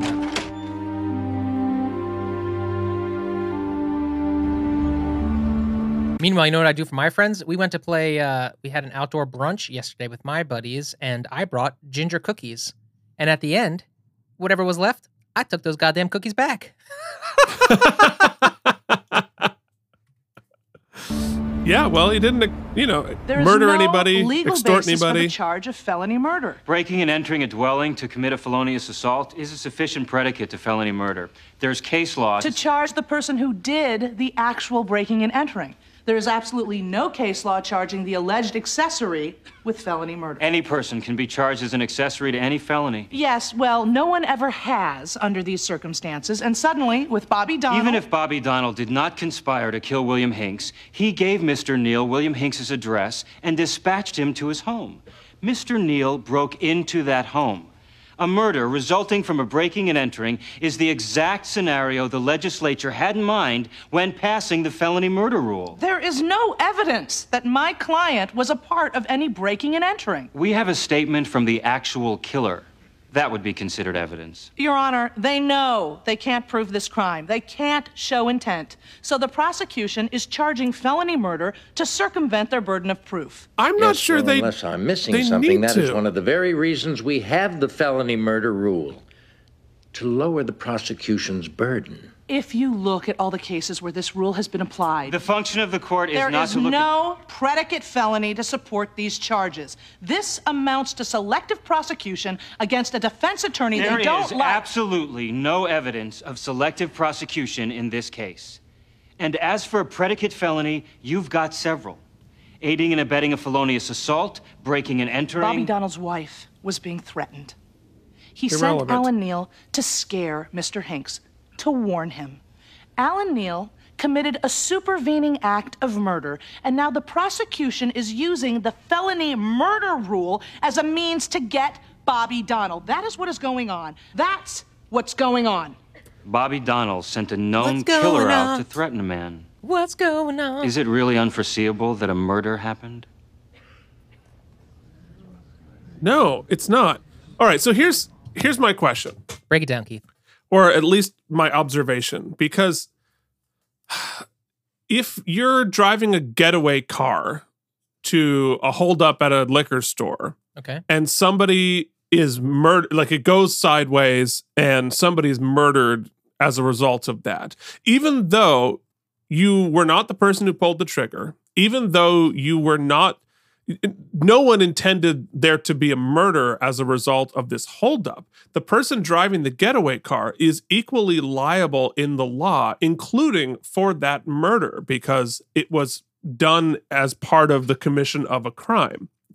And in this case, it seems like Bobby then would be in the same way culpable if what Bobby had the guy do was in itself a crime.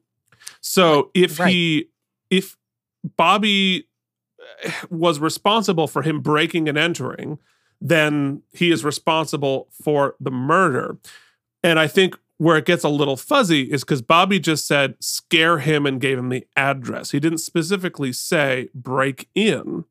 But is having somebody threaten somebody a crime in itself? In which case he probably would be liable for the murder, right? Yeah, well, I guess we're going to find out. I mean, he didn't say scare him even. It was more severe. He said put the fear of God in him. Is that what he said? I believe that's he what did. He did. So I think Bobby, a little bit might be dead to rights here. All right, Keith says guilty. Mike is undecided. Did he rule? Not yet. To be fair, most accessories to murder aren't as dreamy as Bobby, and that really, you know. That's true. That might be why you're on the fence.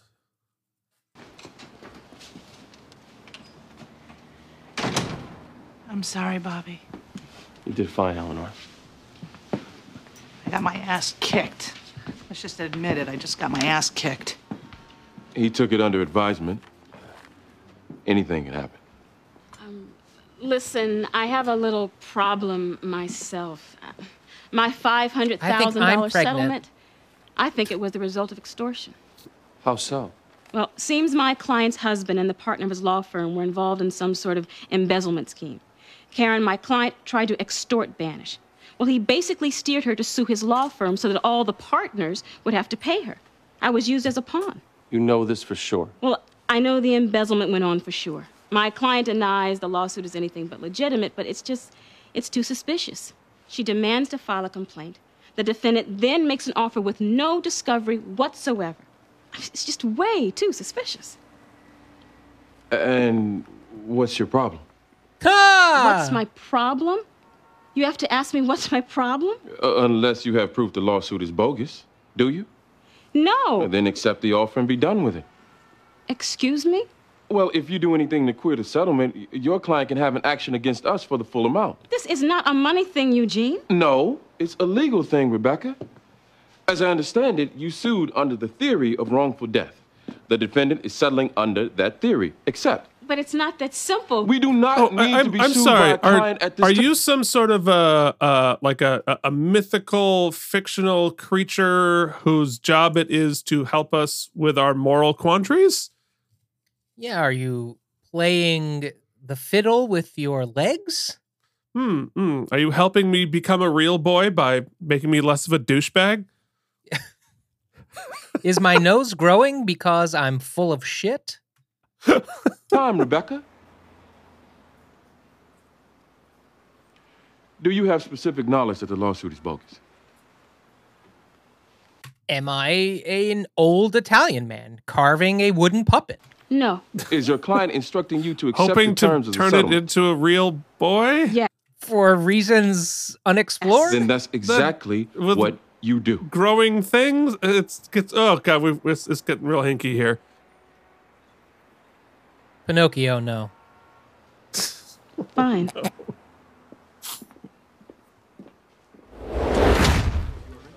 Martin, Little fan. Helen. what's with the summons? Oh, all the witnesses are getting them. Even those we can expect to be cooperative. Yeah, anyone who banged Why do Bobby you want is me to be a getting a witness summons. at all? Well, Helen, Lindsay Oh, Dole boy, is a that's- friend. She it's gonna asked be a you long to pay episode. a visit to William Hanks to threaten him. It has no relevance to Bobby Donnell's actions. Perhaps not, but you'll allow me to be curious. I'm not going to be a prosecutorial witness. Miss Gamble, was that you banging on the floor? I was more grabbing than banging, but yeah. You were supposed to say it wasn't me. I was doing a whole thing. And I go, Or do it again. Ms. Gamble, were you and Bobby Donnell banging on the bathroom? It wasn't me. Did you do it on a sofa? It also was not me. Did you have to move the spare tire? It was not me. Against Bobby Donnell. I wouldn't did call not on go you to do anything but tell the truth. Yes, well, experience, I'm sorry, Shaggy. I'm sure tells you that even the most neutral witness finds a way to get in. And what we his or have her there bias. is a compelled witness who was Prosecution of Bobby cooperative Donnell is by law. outrageous. You don't want me on the stand. Trust me. Yeah. Thanks for the warning. When I do I call Helened you. I'll be sure to declare you a hostile witness. Was that supposed to be as sexual as it ended up being? That interaction? We were just doing improv, man. No, The public defender representing Alan Neal is Bernard Shanley. 2 years out of law school. The DA... You know, the last review that came into Apple Reviews was there's just so much sexual chemistry between Keith and Mike. We don't know what to do. Can we give it 6 stars? He must love him. He's Hey, young, CEO Jen, are you listening in the car He's got a right decent now? reputation for a kid, but He's a kid. We never saw Where her can I again. find this kid? She got in that Honda He's Fit off. and He's left. usually at arraignments taking assignments. Could visit him there. Oh, that was That's what I think I'll do.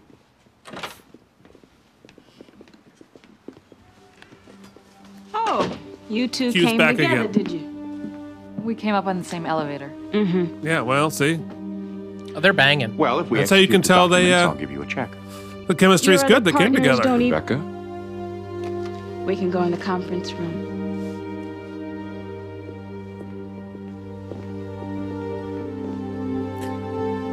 So are we, like, thinking they might also be having an affair? Yes. That's what I'm thinking. Oh, there's a sad piano riff. Sad piano. Piano. Excuse me. You know which one is Bernard Excuse me, Chandler? random bailiff extra who we can't give a line, so he's just going to point. No. Mr. Chandler? Eugene Young. How you The doing? first 3 takes, he's Fine. like, yup. Good to Like, meet you. no, Likewise. cut. Could I steal a second? All I really want to do is talk. This is Christopher Evan I Welch just can't advise that. Can I ask why? as the He studied- Hitman's public defender. He studied at the John Travolta Butt Chin School of Acting. Mm-hmm, mm-hmm. Well, until he signs his proffer, I don't want to do anything to screw up the plea. Manslaughter, 20 years. Can I ask, why'd you advise him to go for that? Well, they have videotape of his going in, audio tape of the attack. I understand, but his going in proves nothing, and the You might know audio him from tape- Silicon Valley. Well, I haven't heard it yet. I have. You can actually hear the beginning of the attack. Even so, can we be absolutely sure how the attack began? Is it possible Mr. Hinks rushed him?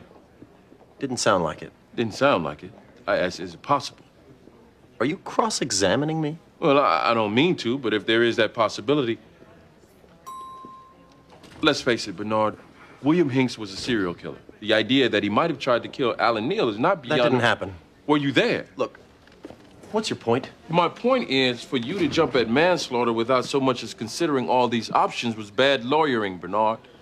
And if there's any way you can still wiggle out of the plea bargain... It's a good deal for my client. Bernard, you're young. The last thing you need to do Please, don't patronize me. I would totally watch a Eugene show. Oh my God. I mean, even just if you're watching this scene, it's about 10 minutes before the end of the episode, you just have Eugene power sitting. Most people stand to have the power in the scene. And then the other guy stood up and he just sort of like spread out and power sat through this scene. I love it. Levels, baby. I'm not trying to patronize you. You are, And then he and I don't immediately stands appreciate up. it. You made a mistake. If it's impossible to at all undo it, then... Why? To help Bobby Donnell? He's not... To help yourself. It's one thing to be thought of as inexperienced. It's quite another to be considered a prosecutorial bagman. Goodbye. Why do you think they asked for you, Bernard? The district attorney singled you out. Why is that? My Look, chin? I'm not trying to beat you up here, but you're a defense attorney. You're one of us, not them. I have to be on my client's side. Let me at least talk to him. I won't screw up your proffer. I just want to... No, I can't allow that. I can't. Just tell me this, then. Is he going to say Bobby directed him to kill Hinks? Or will he just say he got the idea that that's what Bobby wanted? There's nothing equivocal about it. He will say Bobby Donnell hired him to kill William Hinks. Oh, fuck. Eugene. Which is a flat out lie. We're in. Say something quippy. Nope. No quippiness. All right, so I think that's a good decision by the writers because what you and I have been doing, Keith, is splitting legal hairs, right? Talking about, the accessory thing. But now we've got a big bad.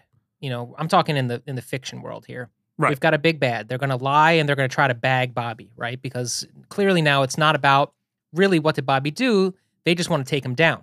So that gives us, the audience, something to root for. Now we have a reason to root for Bobby because that was ambiguous before. And so that's what I have to commend the writing for that because he is the hero of our tale. So yeah, no, that is exactly right. Like we have to fuck Bobby to root for him. Mm-hmm. Well, I mean, yeah. Be seated. I could hear the wheels turning. Didn't go anywhere, but I heard them going. I mean, we're the only people who haven't at this point, but... The first issue, whether a defendant may be charged with conspiracy to commit murder when the one actually committing the murder is convicted of manslaughter. The answer is yes. Prosecutors must be given free rein to plea bargain. This falls within their discretion. The defendant's motion to dismiss the conspiracy count is therefore denied. I thought Lindsay would be much more part of this. Second issue, felony murder. As a matter of law, if Mr. Donald directed Mr. Neal to break into the victim's house with the specific intent of assaulting him, Mr. Donald becomes an accessory and both he and Mr. Neal are guilty of felony murder. Whether or not Mr. Donald actually did instruct Mr. Neal, that is a question of fact, not law, and it is therefore a jury question. Fuck. Accordingly, defendant's motion to dismiss the felony murder count is also denied. You'd think Bobby would have covered his ass and recorded the conversation on a flash drive or some shit, right? You'd think Bobby would have done any number of things that would have prevented him from being here, including not do wildly stupid things that had obvious outcomes. Fair. We are adjourned.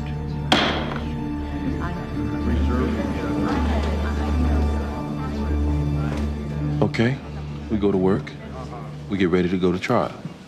Mr. Young, can we get together?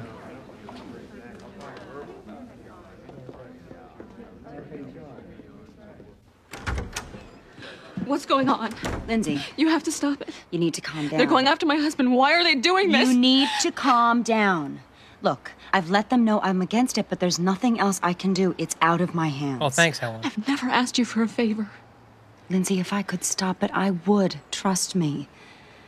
I think this prosecution is out of line, but on the facts, there is a case. Kelly Williams is so good. Why are they doing Great this? cry from Kelly Williams. Man, I really want to give Steve Harris this episode, but she is trying. And she's crying. An almost automatic win when you cry.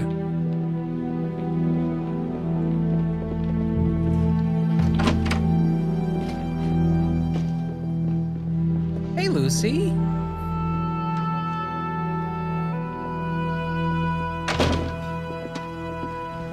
Okay, listen up. Nothing happened today that wasn't expected. We figured it'd go this way. It did. Now we dig in. I dig in. I'm scared. I won't lie about it. But the firm, Eugene, I think, has already demonstrated clearly that he can run this shop and we can be just as strong as ever. We cannot let ourselves become demoralized. We have to stay together. I love this Bobby. And Where's this support Bobby Eugene's been? leadership. I'm afraid I can't do that. I'm sorry. I don't mean to... I find Eugene's leadership thus far to be a little frightening.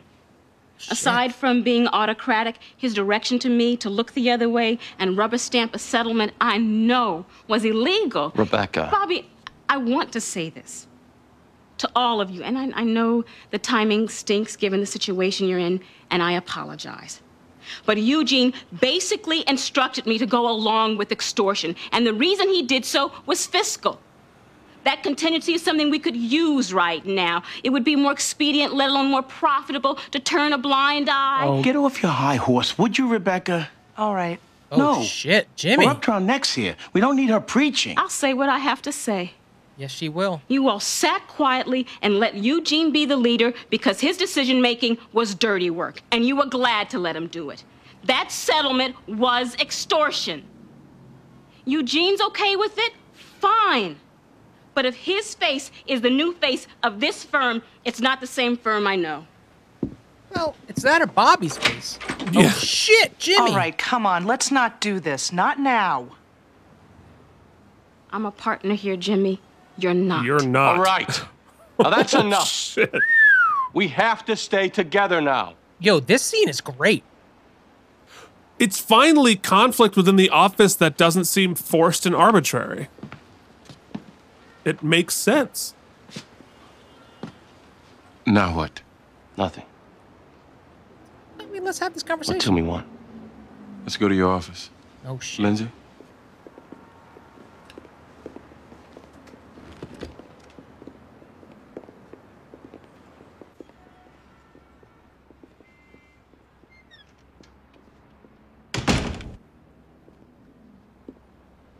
Okay.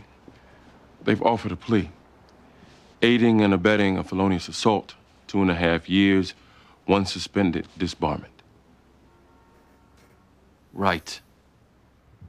What I would like to do is chop that down to 1 year.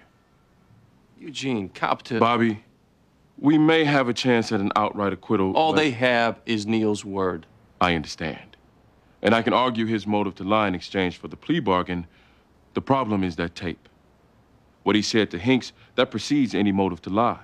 Also, it's already playing all over the press about those 2 cops that got killed, how you got them killed. Even if I keep that out of evidence, which I should be able to do, the odds of the jury not knowing about it. If you get convicted of felony murder, you get life. Obviously, I'm hoping that won't happen, but the risk...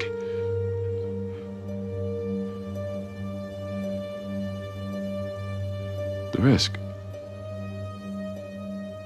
If I could get it down to 1 year, the disbarment might not have to be permanent. You really have to think about it. I'll leave you two alone. Great stakes. Great stakes. Great stakes. Yeah.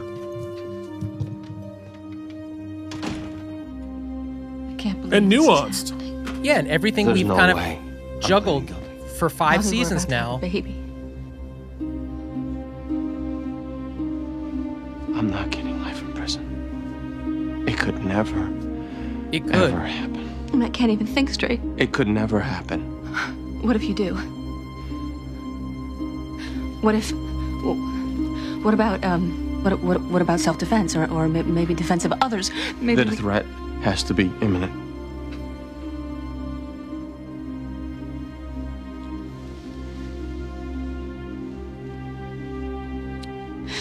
I don't understand how this can be happening.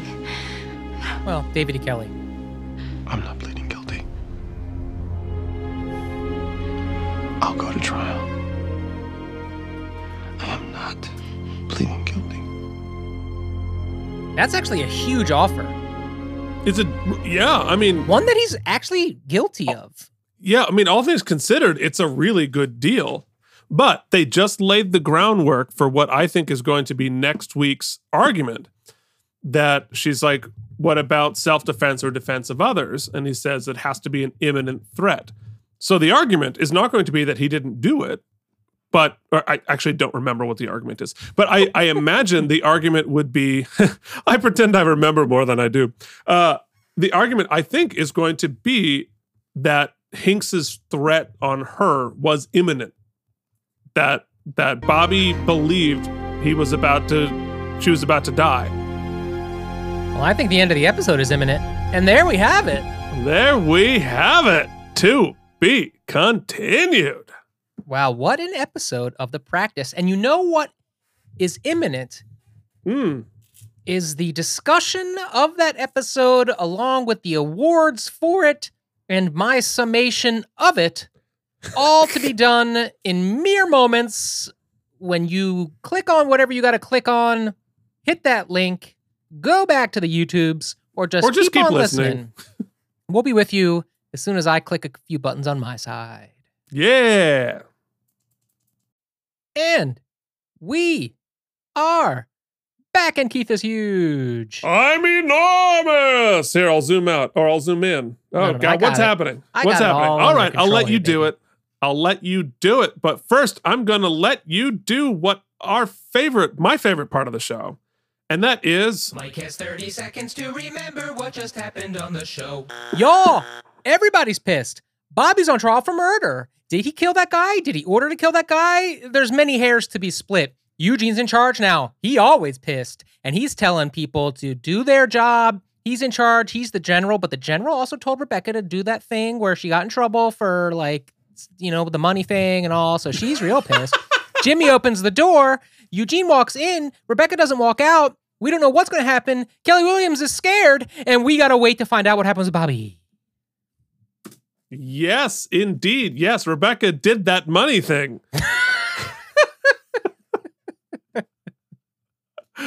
And we're going to talk about it when we do our thing called... Ladies and gentlemen, the Out of Practice podcast, in unofficial, unsolicited, unfactual association with David E. Kelly Productions, proudly present... Oopsie. The Oopsies! Celebrating excellence in acting good, lawyering good, guesting good, and being Tom Brady. Not to mention, this is where we rate the episode and stuff. Now, here are your hosts, Keith and Mike. What the hell are the Oopsies? Well, Jackie, they are a fake award show we do at the end of every episode of the Out of Practice podcast, which begins with the Most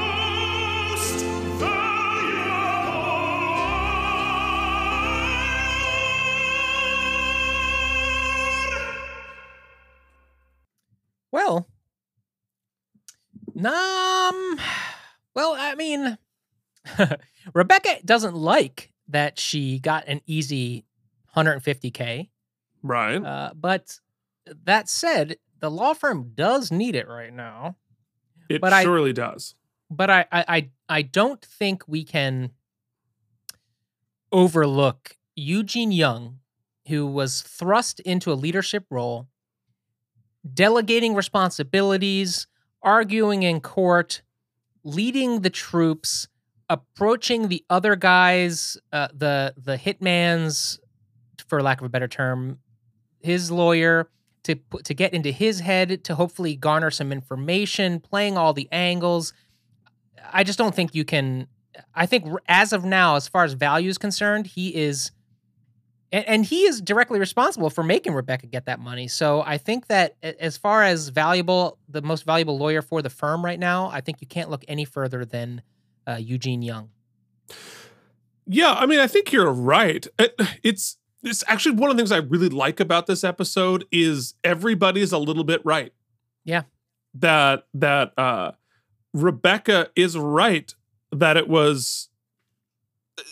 this was clearly extortion and that ethically they shouldn't be a part of this. Eugene is right that, legally it's not her job to call balls and strikes on ethics. It's to do the job as told to by her client. And if she can't prove that it's shitty, she just needs to represent her client.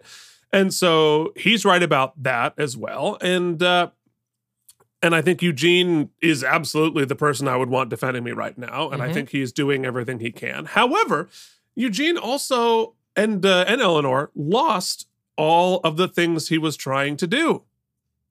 And who won but the new Dick of the Week bad guy, Martin Toomey, the new DA played by Stephen Flynn, who at least at this point has really set up a situation where he's got Bobby pretty much dead to rights, won the motions to make him open to felony murder. For me, I think it's got to be DA Martin Toomey. Okay, there you have it. Little splitsy. Little splitsy. Congratulations, Eugene and Martin Toomey. It is now time to declare our already famous. You've been on TV, getting a paycheck. First entry on your IMDb. Way to go. But you're the best guest actor. You won the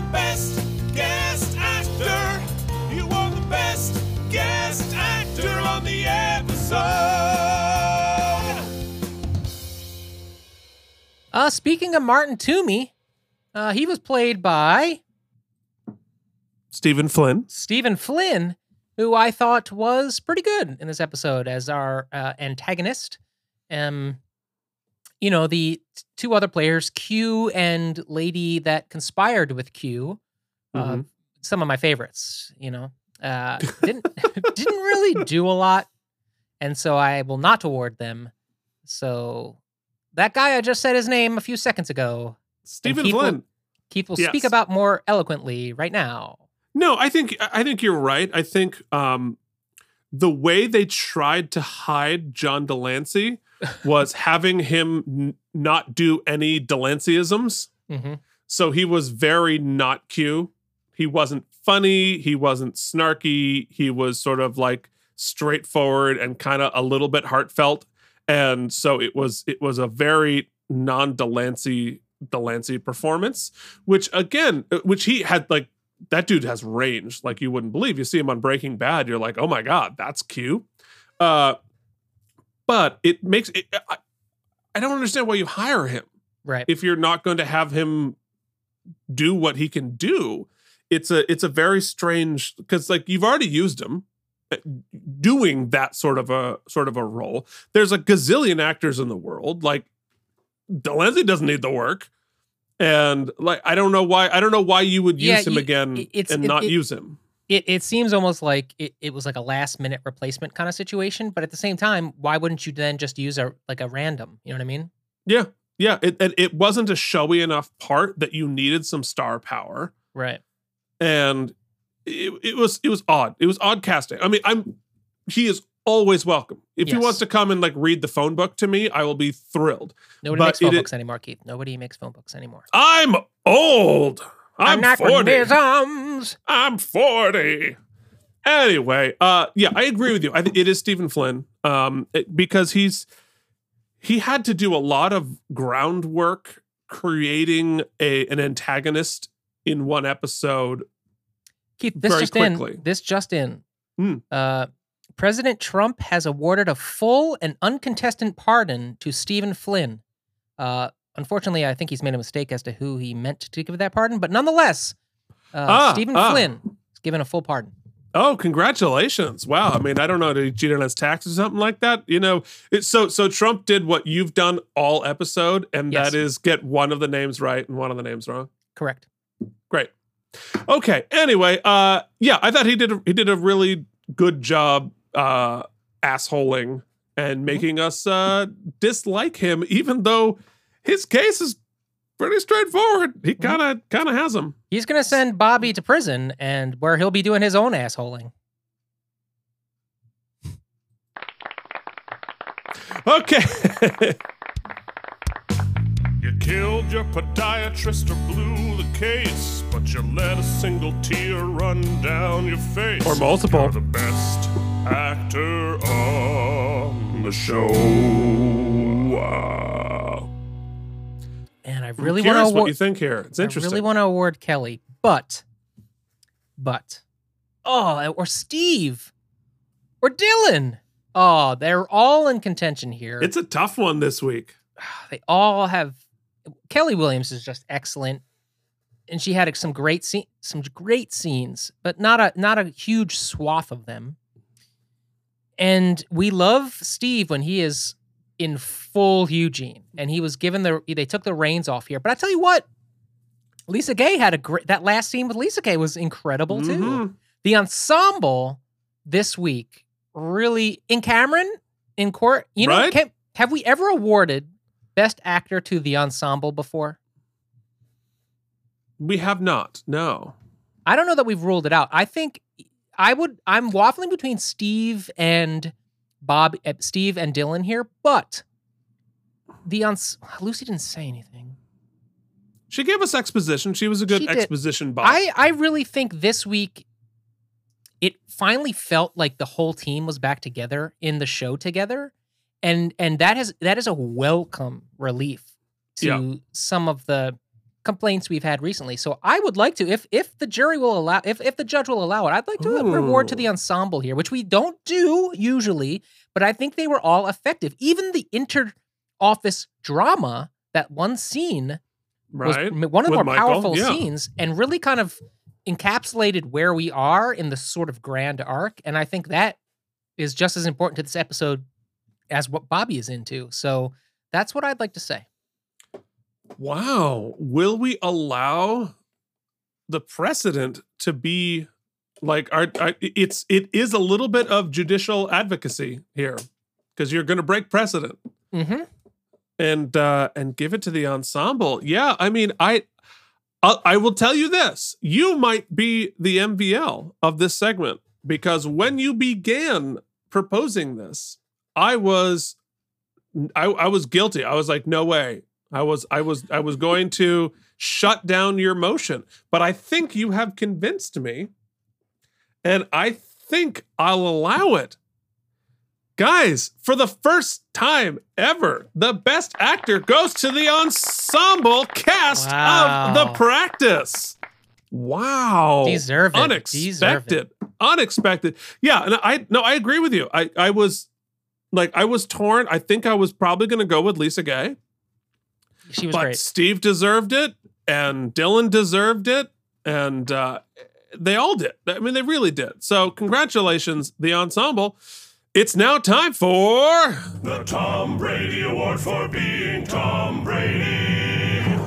Take a peek. Tom Brady's head in Keith's actual freezer Tom Brady. This was in case you're wondering what was in my freezer at that moment. There it is, folks. This is exactly what I asked you for, so thank you for that.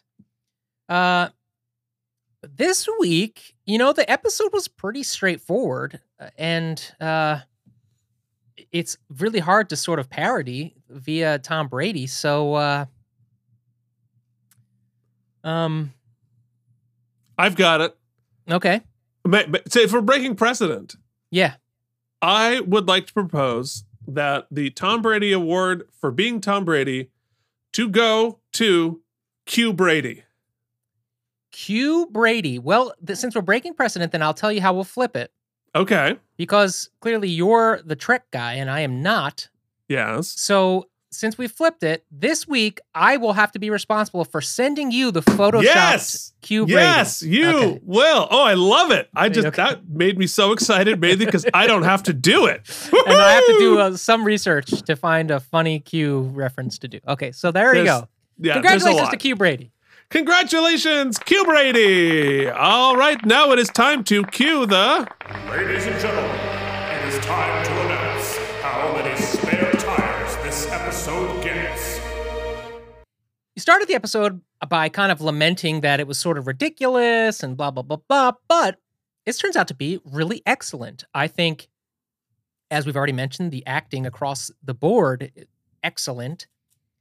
And the stakes are really high, and the stakes are not even just for this case. The stakes of the arc of the series are on the line here. Bobby's relationship is on the line. The life of Bobby as a father and of his unborn child are on the line. The life of the firm, their reputation, and their future on the line. And all of that is written really deftly. And like Keith mentioned earlier, and we discussed briefly in the episode, the writing supports, finally, Bobby, where he's at mentally, where he is in his decision-making. It seems he's come back to Earth. We're set up with a huge quagmire. We have a reasonable offer on the table for a plea, and we have Bobby promising his wife and child that he's going to be acquitted and that he's going to fight to tooth and nail. We've got Eugene in charge and his leadership being questioned. We've got a rift in the dynamic of the firm.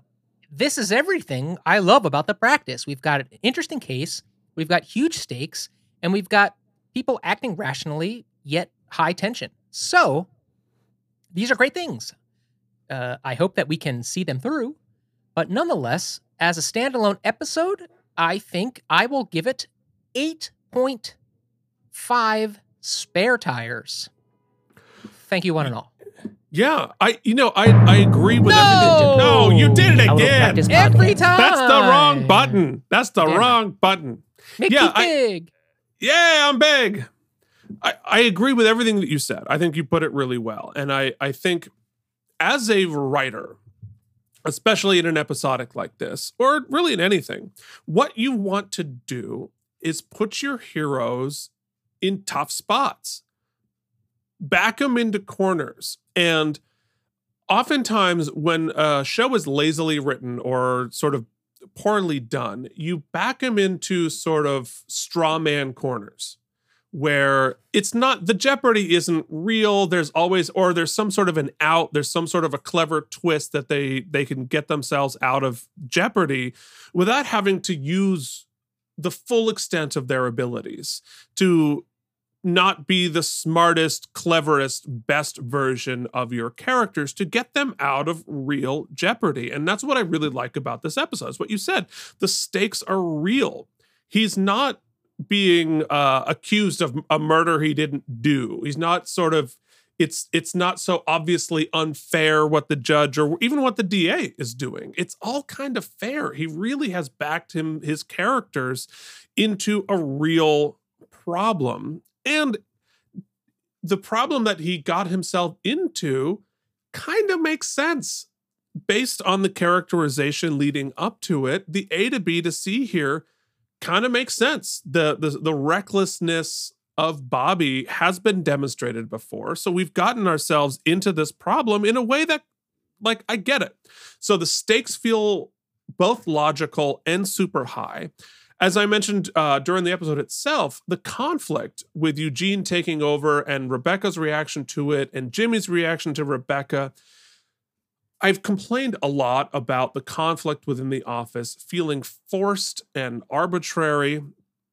And you've got Eleanor taking swings at Lucy. You've got people brawling over the desk with Eleanor and Lindsay, and it felt so forced and stupid.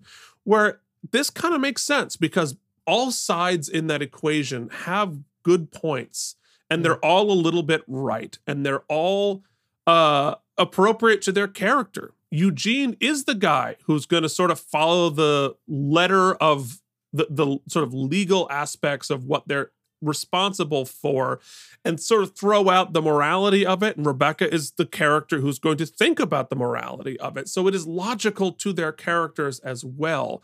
So I really liked how this episode was written. I just thought it was like, I'm really excited to see what happens next. I like this storyline.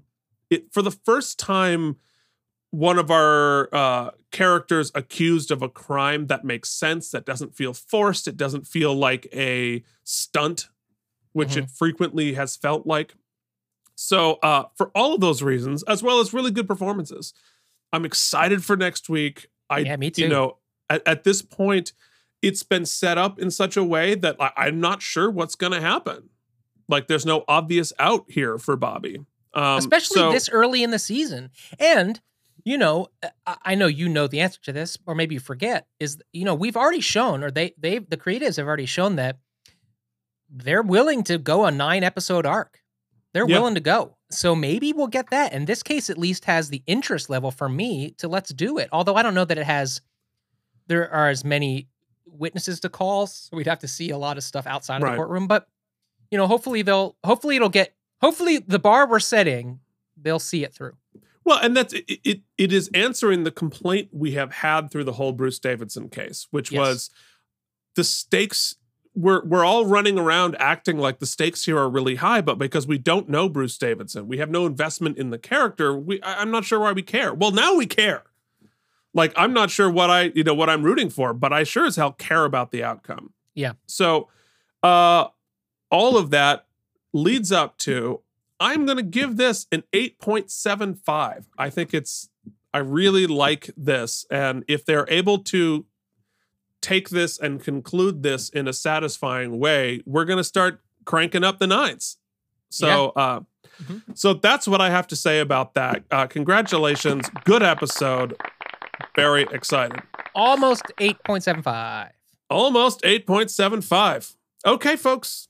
you have gotten yourself through another episode of the Out of Practice podcast. If you would like to join the conversation, you can contact us on Facebook and Instagram at Out of Practice Podcast. You can email us at outofpracticepodcast@gmail.com.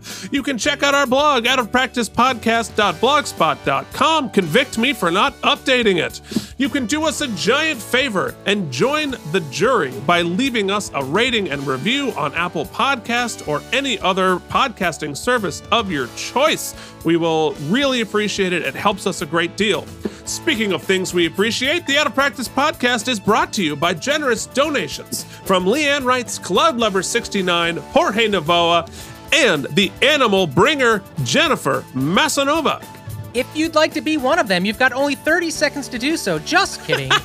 You can go ahead and leave us a donation, a one-time donation, which we would appreciate, or a monthly contribution as our founding sponsors do. You can find the show notes, the links in the show notes to do just those things. Or if you don't have the cash or you want to spend that money on your family this holiday season, please feel free to do so. You can always just tell your friends to listen to Keith and I. And do us another favor. Go out, hire a 12-foot guy, not to kill somebody, just scare them with some laser sounds. Laser sounds.